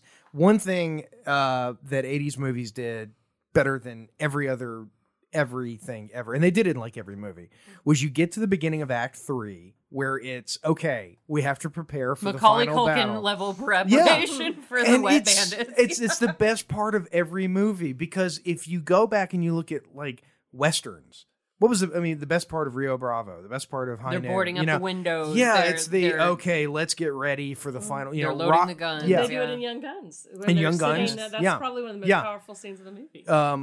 And they do it in different contexts. I mean, in Rocky, you've got the point where it's, he's prepping for the final battle. Well, and I think what makes the prep scene, what actually gives it a note of seriousness for this movie, despite how it maybe didn't age perfectly, was the fact that they make sure that the grown-ups are safe and away from the house. Yes. Mm-hmm. That's where you know that they're serious about, like, we may not walk out of this, but we want to make sure mom and grandpa are okay. It's not, it is that, but it's also, in an 80s movie, you've got the Roadhouse way of doing it, where the person who's pull really out someone's esophagus with a single punch. Well, no. In Roadhouse and in many other movies like it, you have the point where the person you really care about, or the protagonist really cares about, dies. And so it's like his girlfriend left him, she's gone, his father's dead, something like that. So now he can go into the battle, and it's just a battle. It's me versus you, asshole, and I'm going to kick your ass. And he's got nothing to lose. Yeah, or it's like Lost Boys, where we're going to send all the good people away, and now it's just the warriors fighting against the bad guys. And so it's going to be a no-holds-barred, fight. And it takes some of the consequences away, which is, What do you mean? well, because, if your wife or your kid are no longer in danger, then the consequence of the battle going bad is, well, your wife and kid aren't going to die. So it takes some of that away, but it makes it fun. Mm-hmm. Because now it's just, okay, go in there, Chuck Norris, and kick their asses. Well, and you've got nothing. Yeah, you've got nobody to shield, nobody who's kind of dragging you backwards at the same time, because your woman may not be a great fighter. Obviously, your kid probably isn't going to be. But yeah, that totally makes sense. But I also liked with the 80s movies is they didn't make the adults, the parent figures, stupid. I feel like so many shows from Nickelodeon to Disney, the parents are idiots. They're morons. The comedic character that are just so and they did not do that, and I don't ever remember any 80s movie thinking Ferris Bueller's parents were kind of stupid. I think that's why Stranger Things ignorant. Yeah. I think that's why Stranger Things worked so well as a love letter to the 80s, because the kids, if you make the parents stupid, you're pandering to the children who are watching your show. Yeah, and you're not teaching the children. You're not teaching them anything. You need to give them an edge. Yeah, but if you watch, E.T. or The Goonies or The Lost Boys, the parents aren't morons, but the kids aren't morons either. They're just dealing with this as kind of clever kids dealing with it, And that's why people who grew up in my generation are better. QED. No, okay, this would absolutely happen to me. Sorry to interrupt you, Allison. With Nanook being out in the yard, I would 100%, if there was a vampire running from my front yard and I was safe in my house, which it turns out they're not anyway, but if I thought that Millie was in any way in danger, I would absolutely run out to the yard to get her. That's a damn good dog. Yeah. No, of course you would. Well, if Sid was outside, Oh, you'd run and then just football Sigourney carry Weaver him back did Yeah. it home. in Aliens. They did that in all Yep, the movies. yep, The, yep. the pet had to be survived. That's why Aliens 3 made me so mad. The cat. Well, Yeah. no, because in Aliens 3, they make a point. They go out of their way of basically establishing that, like, yay, she saved Newt. She died. Mm-hmm. Oh. Well, You know, and Well, it's he, that like, is true. He didn't. well, he owes Nanook. Nanook saved him I'm from gonna sing Michael a earlier in the power movie. ballad and then kill you. Yeah. Lady. Ever since I first bathed in the garlic There you with go, garlic. holy water. Yep, there we go. November rain. No. We've gone to every good November Rain, Guns N' Roses, and Dun, Nanook dun, saves the dun, day dun, again. Da, da, da. Nanook, Yeah, I didn't even Throws- get wet, asshole. he's a dog. He knows how to Yeah. avoid a bath. Yeah, He exactly, pushes yeah, the- exactly, He yeah. pushes the vampire in. I am really bad. And then Every he time- licks his lips and yawns like, Yeah, no he's big sick. deal. Yeah. No big deal. I love that they kept that instead of keeping like a Wait, growling wait. sequence. Yeah, what were you going to say? I Yeah. always watch for animals in movies because, like in the movie Cujo, that Saint Bernard is wagging his tail the whole time. Yeah. He's Yeah. attacking them. He's having the time of Yeah, his he's life. having fun. And so I'm always like, okay, is the dog wagging his tail? It's That's- like the. Well, that's why I always compare Cujo to like Jaws because there was a level of misunderstanding of both animals Yeah. that it's like Yeah. just because it's a big dog doesn't mean it's a vicious one. Like Yeah. I understand that Cujo was crazy. I get. Oh I get yeah, all of look, that. see, this is that. You got the old plumbing in the house. imploding plug. Oh yeah, no, you gotta get the vampire right out of that plumbing system. It's gonna ruin the whole thing. Oh, you know. leaky pipes. Oh, do you have a septic vampires- tank or are you on city? Because if you're on septic, let me tell you, you're gonna have some problems now. vampires in your pipes? We help the Lethal Weapon guys with the same We thing. do, We can yeah. help with great contracts. We'll fix any vampire clog for $29.99. So why does the vampire wait till he shines a light on him to jump down and just grab it? 'Cause, Dramatic like, right now- effect, because it's dramatic. Yeah. Yeah. Why didn't I you don't kill him mind taking earlier? apart movies I love. No, I'm glad. That's all we Jump do. on board Yeah. with us. Yeah, that's what we're here for. Look, Even movies we love, we do it. Yeah, especially movies I love. Yeah, That's the thing. I fun. mean, it's I love movies. Yeah, I can watch. So what's happening right now? He used a water gun with holy water in it. Oh And right, I that's forgot what about the makes him water let guns. go. Oh god. Yeah, there was a comic I saw once where there was a guy who I thought this is the most The clever bow and way of arrow. fighting vampires. He got ordained Like you do. over the internet because you can do that. You Yes, can get you ordained, and then he blessed his spit. And so, if a vampire ever tried to attack him, he would just Oh, spit in dear his Lord. face and burn him. And I thought, that's using your noodle. Yes. You know, that's See, I do wonder how they got a whole bathtub full of holy water. yeah. For they this. stole Yeah, it from the yeah, church. yeah. Yeah, they but filled their little water. I don't bottles even up think with it. they keep that much in the. I mean, it must have been one of the full baptismal. No. They must have like gone around to like every Catholic church in the entire town. to Well, I get all think the it was holy probably water. about a 17% holy water solution. Oh. You know, they probably went on the internet and they've kind said, of like well, vinegar. Yeah, You gotta exactly, water yeah. it down a Back little then. bit. So Got this it. is Yeah. before internet. I mean, how much holy water has to be in the water to kill the vampire? That's a good question. Can you dilute the holy water and just give them a very bad rash? Only if you, build up the concentrate with the garlic, but apparently garlic doesn't work on these vampires because the rules Holy- make no sense. Holy shit, that vampire exploded. Yeah. No. Death by stereo. Yeah. Oh, right line. That is the 1980s Yes. in one sentence. Yes. That's it. That's how we wanted to kill the Soviets. They Well, have that. yeah. The Attack of Eddie Munster is about to come up. Yeah. And Yes. then Ronald the Reagan, blood-sucking Brady Bunch. Ronald was- Reagan Yes. and John Rambo were going to go to Moscow and kill Gorbachev with a motherfucking stereo. Yes. And that would have been the greatest, most God. highest grossing movie in history. Oh, that would have killed. I'd watch that today. Mm-hmm. Get Eisenhower in there, and you've got to win. Yeah. Yeah, kid vampires, God. kids. Well, I mean, Kirsten Dunst did that a few years later, and that was just as creepy. Like kid vampires, there's something wrong about it. Like Yeah. it's so. That's why they're not supposed to be made into vampires. Yeah, they actually Well, they ventured did- into that in Twilight. Mhm. sadly There enough. was an episode of the old show Highlander, the TV series, There can only be one. where there was a whole thing about a kid who had been made an immortal when he was like 9, Yeah. and he's like 500 years old now. Mm-hmm. And so he just plays on the whole kid thing, and nobody suspects him of being anything because he's a kid. Well, that's apparently the thing, and I've read this not just in Twilight, but multiple vampire stories, where the whole problem with creating a child vampire is that they've never learned impulse control.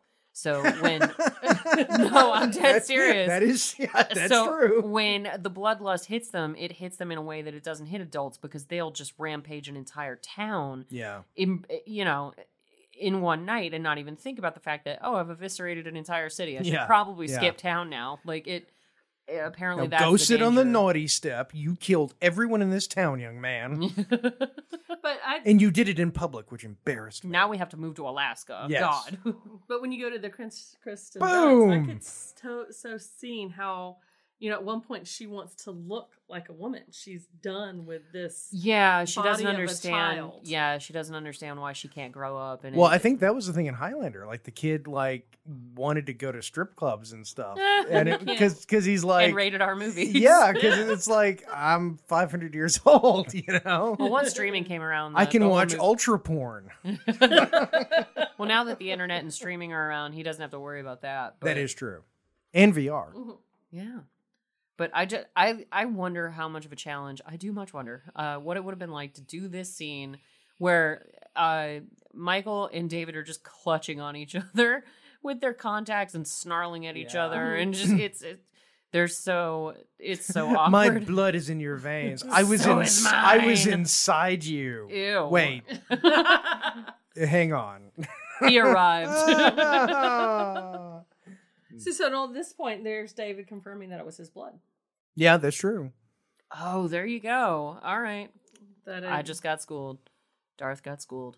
He really looks like he's enjoying it. He does. Yeah, That's sort of the thing. Like, that's some All he good- needs is a gimp suit. Yeah. Now on the Oh. DVD, they have the still photos, and part of that was a animatronics Really? that they built of him, like a whole. A Oh. lot of the death scenes were. Oh, no wonder Were the rest of the movie animatronics has that such came. terrible effects. They spent all the Yeah, money they on blew, that. yeah, they blew their money on the That's animatronics. great.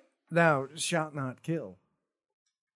Thou shalt not kill. It's so creepy. Because Yeah, they had one of yeah. him, one of the guy for the stereo, and one of the bathtub guy. Michael. Michael. Did you kill the vampire? Michael. And I love this because Edward Herrmann comes in and everything just seems normal. Like, boys, what did you get into? Like, Yeah. and there are all these dead bodies Yeah. around. the He goes full Ed Herman. Yeah. And that's it. Well, you know? and not just even before he becomes the vampire, because he sees dead Kiefer Sutherland, sort of touches his chest, and he's like, oh no, it seems my boy has got into a spot of trouble. And I was like, that's the most underwhelming response I've ever heard to your coven being murdered. But not if that original ending was supposed to happen where Yes, David wasn't yeah, actually dead. Yeah. He just got into a spot of trouble. Because it sort of makes it look like Ed Herman has been doing this for a long time and screwing it up. Like, every this is scene, you know, Vampire like, Coven 5.0 or great, whatever. Now I got to go start a new coven. Do you have any idea how much trouble that is? The paperwork Alone. But I do remember this scene with his reaction, and it was like, because they really did a good job of pushing the thought that he was involved at all They did. Yeah. away, that just sitting there going, wait, why is he not freaking out? There's a dead Right, guy with yeah. antler horns through his body. In his new girlfriend's house. Like, Yeah. You know what this movie needs? Rick and Morty. No, I was going to say Batman. Batman. It's always one or the other. I'm Batman. Well, the But- rule is every movie could be improved with the addition of Batman. I know. And Batman would, because he would just show up and beat the shit out of Ed Herman right now. Yeah, he would. You know, the real twist would be if the actual head vampire was the grandma from the Gilmore Girls. That's some Bishop, we love shit you. there. Oh my god. No, I would believe her more than Edward Herman. I as a actually- vampire. yeah, Jesus, yeah. she's awesome. Yeah. Lorelai. Lorelai. I'm just so You're a angry. disappointing whore, Lorelai. This, my dear girl, is not a mistake. I just summed up the entire Gilmore Girls. You did. Yeah. Oh, that's exactly what it is. Rory's perfect. Lorelai's horrible. The end. But yeah, so Edward Herman of all people is the Grand Moff Tarkin. Yeah, yeah, of yeah. vampires. He's And I the love Jar that Jar Binks of this whole. Oh, Ahmed Best, we love you. We love you so much, Ahmed. Means he gonna make you a vampire. Oh God. Just one big. And so we come to the crux of the plot is that Edward Herrmann. This was all his idea to get his vampire sons to turn Lucy's sons, Sam and Michael, into vampires, so that she wouldn't have any choice but to be his vampire bride. I love that he does it, and he still sticks his tongue out, a la Alice Cooper. Yeah, it's like an Alice Cooper, Billy Idol moment where it's like, it's a nice day for a vampire wedding. Michael, no. Yeah, Michael tries to save the day. Oh, I didn't think that through. No, not at all. I'll attack you with this, but I won't attack you with the sharp, pointy end. I'll run at you with it long ways. Yeah, this entire group of people can't do anything against the grand Ha ha vampire. ha. First I'll kill you, then I'll give you a lecture on the day that hieroglyphics were interpreted for the first time. Do you understand that it's important to put 10% back from your paycheck, Samuel?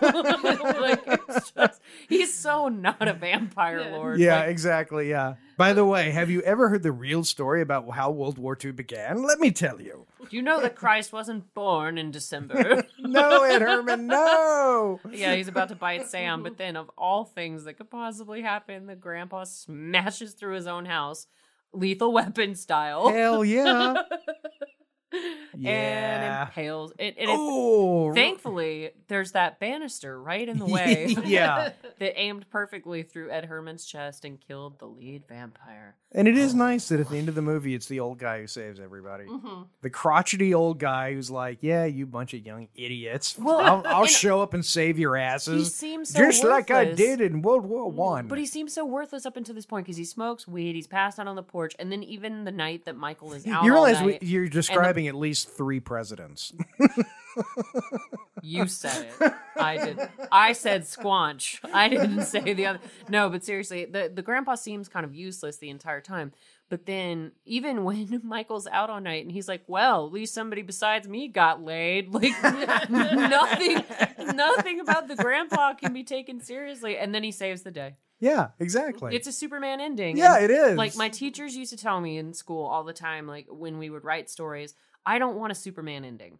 Yeah. Don't give me Dorothy wakes up from her dream and it was all fake. I want a real ending. I want you to resolve the problems that you create for your characters. Don't do this Superman shit where he flies in and saves the day. Poor laddie. And then it's over. Poor laddie. Ew. Poor Lord. Who's Irish? We talk about the running away in this final scene when Michael comes out and attacks Edward Herrmann. Yes. I think at that Phrasing. point, if I was stuck He in arrives that out. room, that I would have gone out that back door behind me. I would have just turned around and run. Yes. I would have gotten the moment I saw Michael's face, I would have been out that door. I would have gotten in a vehicle with gasoline in it and driven Yes. away very quickly and gone to a different town. Yes. With gasoline Yes. or... And I would have gone to a church and I would have lived Yes. there. Yes. Well, no, I would have gone to a gun store, bought everything they had, then gone to a church and then lived there. But I'd need silver bullets, so that would be the hard part. But that's for Vampires. vampires. I mean, that's for werewolves. Well, actually, in Silver- in True Blood, silver works. Well, true. They don't True establish Blood's better that than silver Twilight. would work. I'm going to give you that. Well, Like, yeah, okay. What is it, yes, though? yes. I mean, yeah, that's a pretty low bar. Alexander Skarsgård, I love you. I always will. But yeah, Next so up, now- ladies and gentlemen, I love that Amazon just has a movie queued up for me. And in this case, it says, Jaws! it's Jaws. Speaking of which, Allison brought an amazing collection. The shark. She brought the shark pop doll version of Jaws, chewing on the How- oxygen tank. Real quick, how would you like to be credited as Surf Nazi number 4? Awesome. I'm in.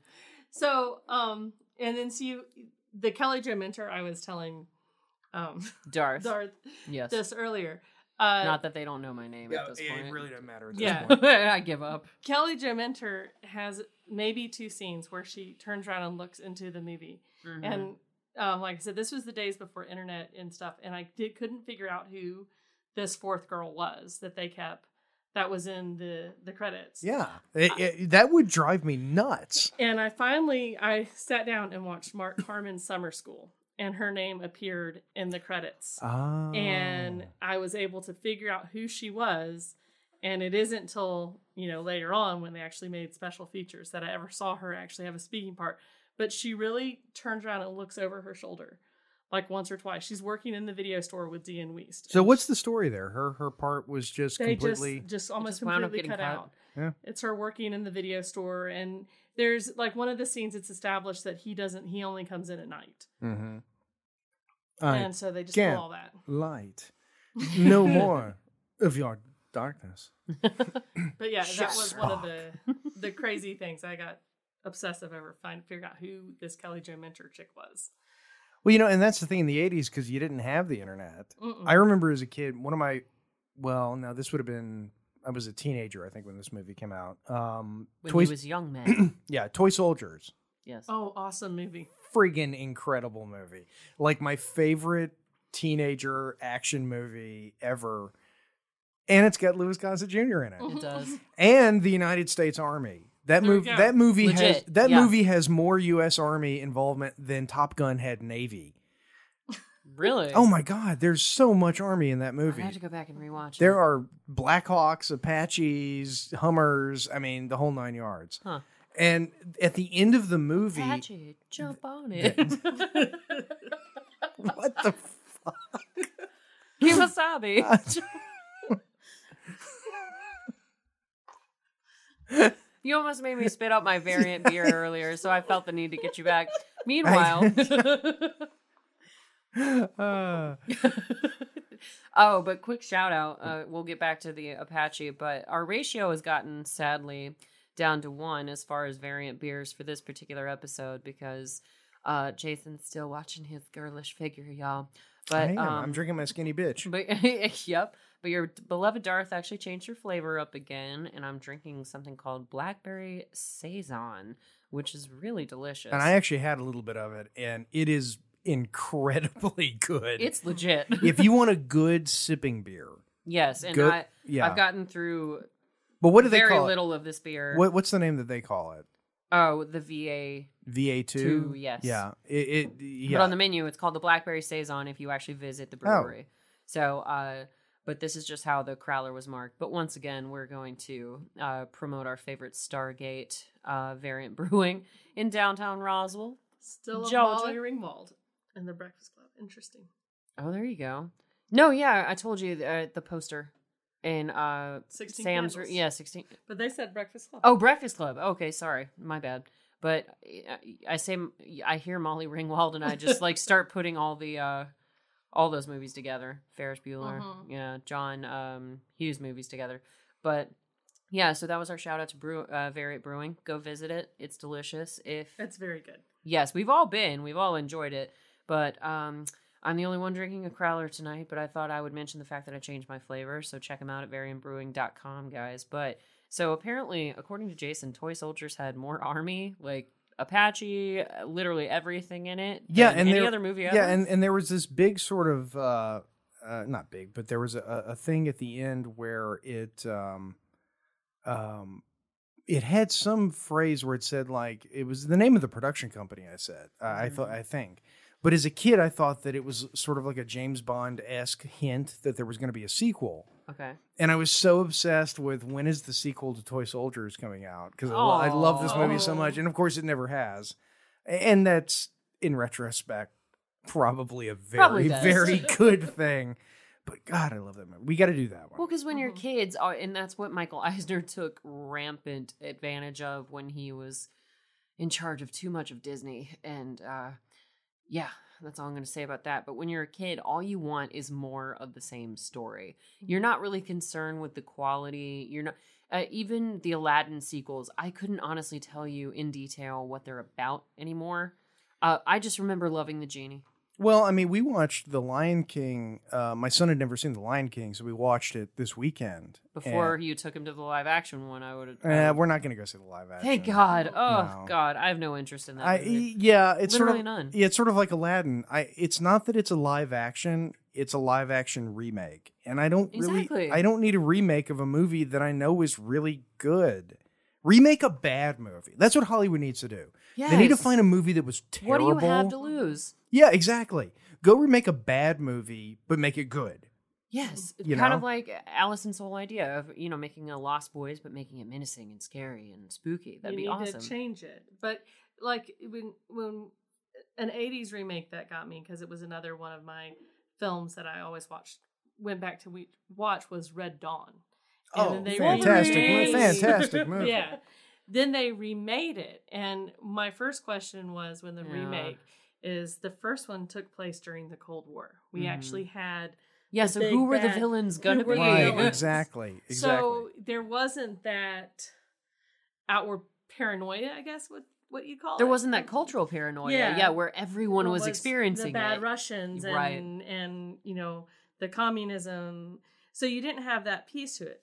However, there were parts of the movie that I did enjoy, but it was more smaller things, details that they added. Okay. Because like at one point in the newer version that they go into a Subway and the people at Subway are like giving them all their food and stuff for the kids to take back up in the town. I Yeah. enjoyed seeing how the town was. It wasn't just Reacting to them. it just it was they were helping them, but then I felt that they took away some of the death scene with Charlie Sheen and Patrick Swayze at Right. the end Yes. of Dawn. Yeah. They Yeah. completely do away with that.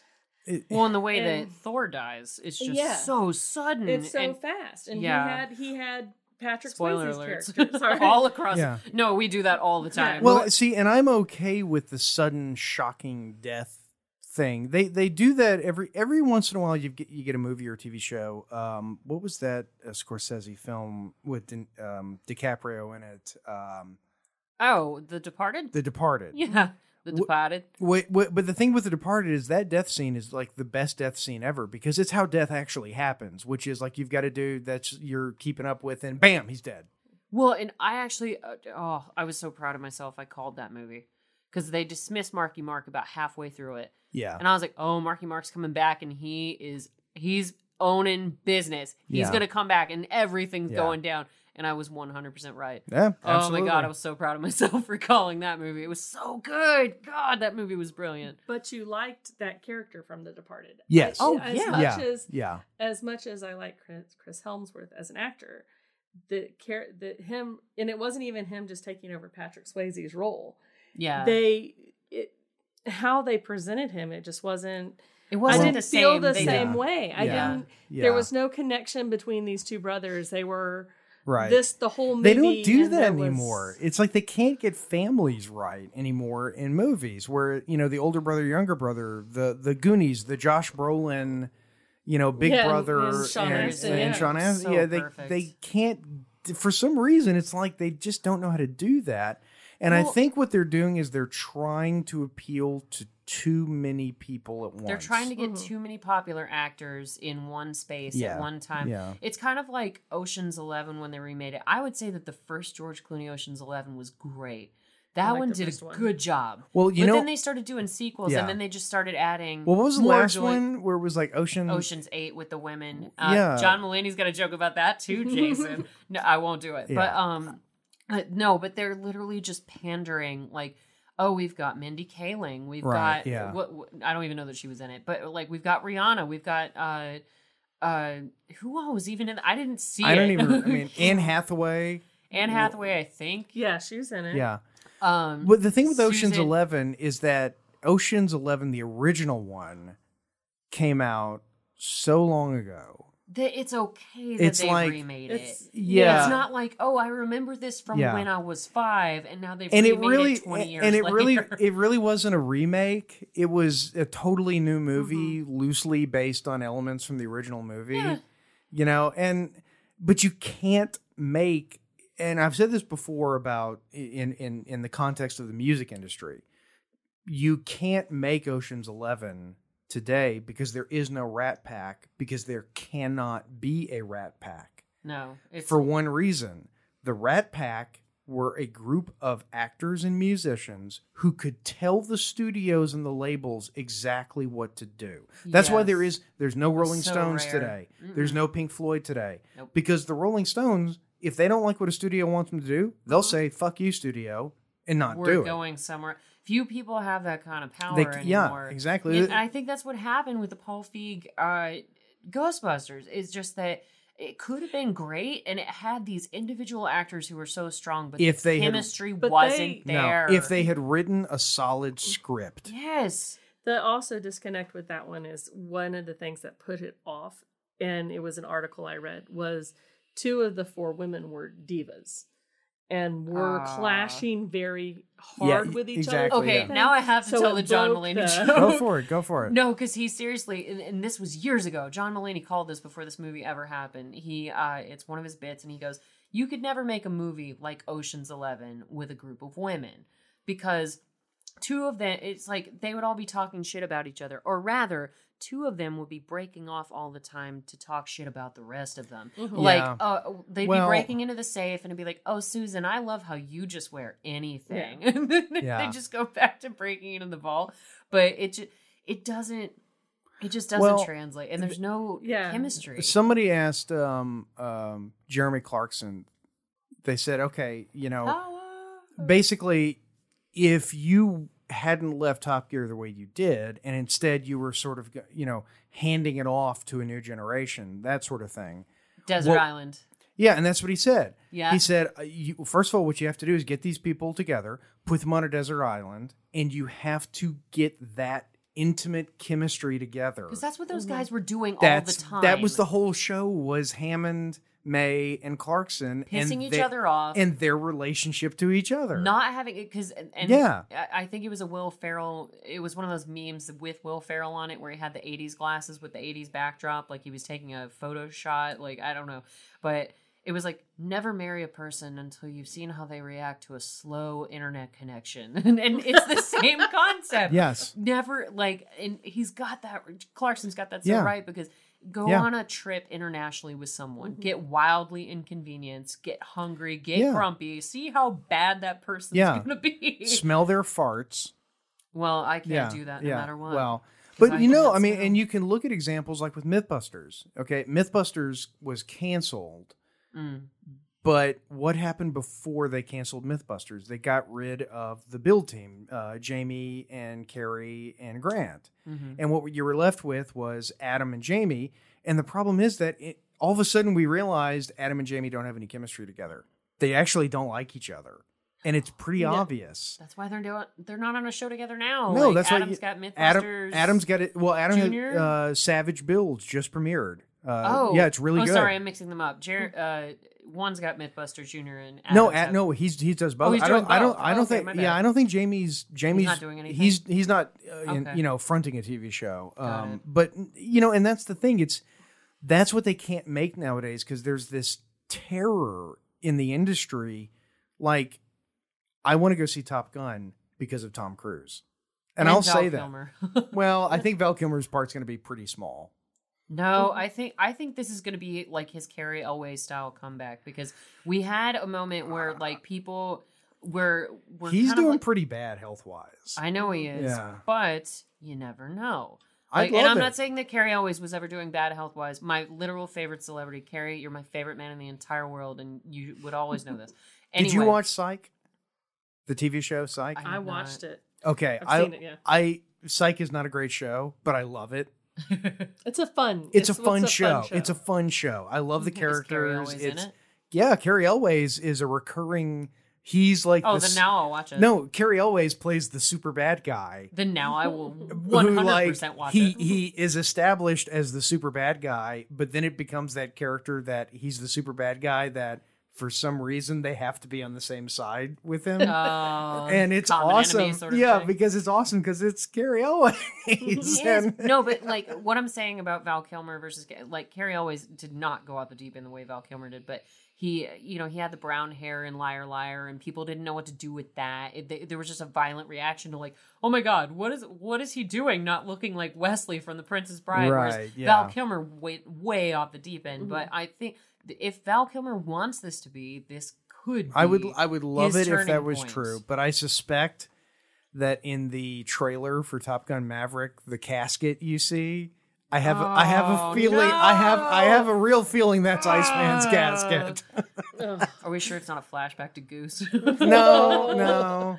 I would Well, we know he died. yeah. But you see, and he died pretty realistically too. I mean, they actually said, "Hey, what's the most dangerous thing about being in this plane, the F-14?" And they said, "Oh yeah, it's a flat spin." Yep. And totally, that's what The killed outside him loop or the was flat being in a spin. flat spin. Well, the movie is over. as you may have noticed. Because we've been babbling Yes. about other stuff that we're very excited about. But I just want to say this was a bunch of fun. Big time. And I actually think that we stayed closer to the movie in this episode than we have in any other episode. So well done, us. Yes, I That's told where, you this. yes, give us a round of I applause. told you this guest would be good and very talented at that. Yes, but the problem is there's people in Australia going, what the hell? They're just talking about the bloody movie. We know that was a very British accent. I can't get drunk to this.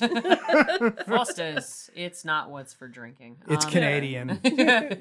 But yes, this was a whole lot of fun, Allison. It's been fun to see you again ever since our production of Much Ado About Nothing, where we knew Allison was the real deal, guys, because after all of our rehearsals, she'd be like, guys, I've got this great YouTube video that I've got to show you. And at first, it just started with the three of us. It would be me and her and Jason, and then our co-stars started drumming up because they heard us laughing so hard that they were like, what are these three getting into? Okay, let's check this out. So, well, and I think this is the first episode. See, we did the Rocco's Modern Life.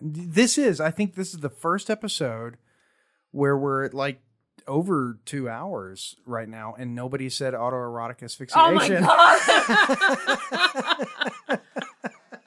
Well, okay, listeners, here's the big thing is that you'll actually get to hear your beloved Darth say those words in an upcoming episode. I'm not going to tell you which one. I refused to say it for a while, but the boys finally tricked me into saying it or something. One of the Adams. I got frustrated. No, it was you or Adam. Yeah. One of the Adams. All the Adams. All the Adams look alike.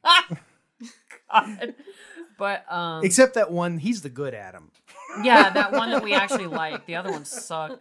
But seriously, this has been an absolute blast. So, Allison, thank you so much for joining us in studio, and we will definitely have to have you back. So, you pick another movie that you love, and we will get you back here lickety split. Yeah, that's a huge list. So we can. Hey, just keep coming back. We don't have much to do. Yeah, we don't have social lives. We don't have hobbies.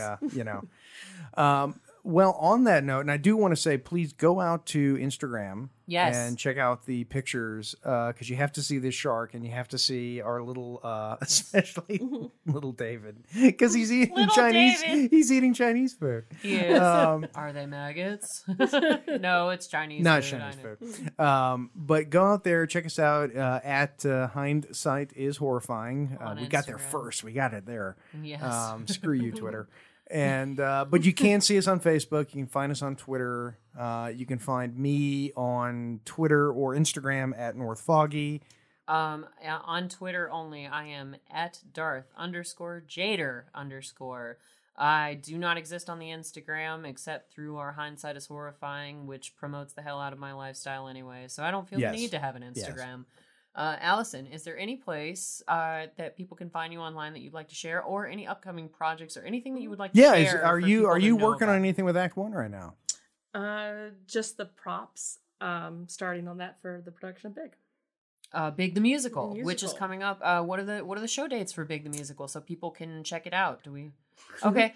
This is me. By the way, this is me pulling a straight face. I'm not making any comments on the selection. We'll do that once we get off the microphone. Yeah. Mm-hmm. So anyway, what Darth will do is thinking. I will. Thank you for that. I will put any announcements that you would like for us to include in the show notes when I describe that you were on the show. So thank you so much for coming on. Any final thoughts for this movie that you picked today? It was a blast.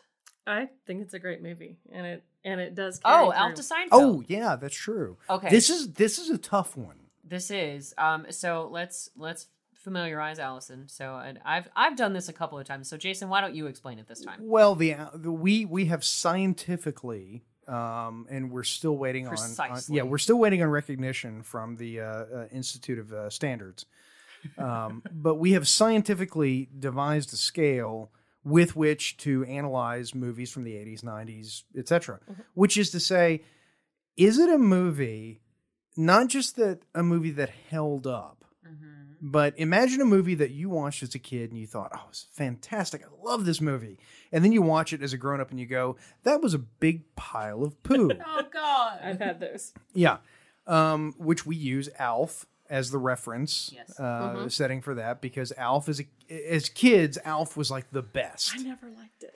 I loved it as a kid, and it's as an adult, it's just so bad. I was right there when it aired So on bad. TV, but I could not get into Alf. Well, the opposite end of the spectrum is Seinfeld, which Seinfeld, and Darth and I have a little different view of this. I loved Seinfeld from the beginning. She didn't. To her, Seinfeld was like being in a grocery store with your mom.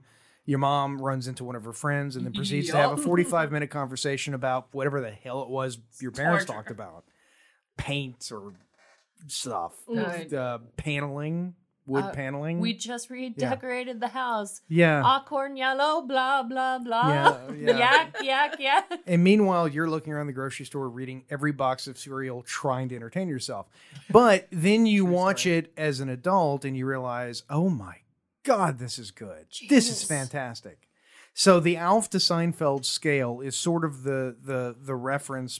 It's the reference scale for saying, how does it relate to you then? Or how did it relate to you then? But how is it now? With Alf being the worst. With and Alf being the Seinfeld worst and being the best. Seinfeld being the best. I would say putting it still closer to Seinfeld. I was not disappointed when I rewatched it last night. In fact, my 15-year-old watched it with me, and he's like, that was pretty good. That he still could enjoy it as well. Even with the dated and the special effects and everything. I actually have to say, I sort of enjoyed it more watching it now than I did whenever I was younger watching it. When I was younger, for whatever reasons, it was good, but I wasn't a huge fan of it. Now I'm watching it going, This is pretty fantastic for what it is. I would give it. I'm gonna give it a 7. That's my vote. 7. This was one of the 2 movies that I could do line for line when I was a kid. I What's watched the it other one, that Allison? many times. Breakfast Club. Yes. That's a lot So of we gotta cocaine. do- That is a lot of cocaine. We got to do that movie too. And I think What was the other one? Breakfast Club. Oh, Breakfast Club, yeah. And one of our former I guests. thought you said 7. Sorry. God. Well, for me, this movie, I'd say this movie receives a solid 6.5. That's where it exists Okay. on the scale. Yeah. Considering Yeah, I never yeah. saw it as a child. So there you go. Or I a would younger person. I don't know. Yeah, I don't think this has fallen as being not. It still remains one of my favorite films. So I'm going to say probably 8 to 9. Okay. Probably not There my you go. That works. favorite anymore. But Well, one interesting thing about this is I'm looking over at the screen right now. At recommended movies. Yeah, well, no, I was actually looking at the picture because one thing you'll notice, like if you go to Amazon today and you look for The Goonies, you'll see a picture that you've never seen before because it's not the movie poster of The Goonies. The Lost Boys, that is very close to the actual movie poster for The Lost Boys that I saw when I was a kid. I still have mine. Yeah, well, I mean, and that's that, with the girl who, star sort of looks like Jennifer Connelly in that picture. God, he's obsessed with Jennifer Connelly. Oh, she's in the new Top Gun. I know. I'm so excited. I knew that Yeah. was... They just said, let's get Jennifer Connelly and give her Kelly McGillis hair. We just need for Jason to come and see this movie. How do we do that? Jennifer Connelly. Yeah. Yeah, somebody said, Yeah. So my movie poster with them is not an actual movie poster, but it has a green background and it's the full cast, not with All the right. older people in it, but it's Cool. and it's not like it's a different one. It got it was but it is very worn, and my mom at one point laminated it, and you can see where it had sort of been like my moved. pictures of Jennifer Connelly. It's Frozen. Wait, what? The right people in the room will get that joke. Chandler, same joke, different show. The right people will get it. I'm just going to leave it at that. Anyway. All right, well, folks, I'm going to go home and watch Career Opportunities. Of course you are. And But yes, Allison, we would love to have you back anytime. So please come back and join us. And listeners, as always, Thank thank you for you. having me. Absolutely. We really enjoyed having you here. And listeners, as always, thank you from Darth Jader and Jason Mitchell. for joining us for your drive time, your listening time of any sort. Thank you for joining us once again, and stay tuned for more exciting episodes of Hindsight is Horrifying. Good night, folks.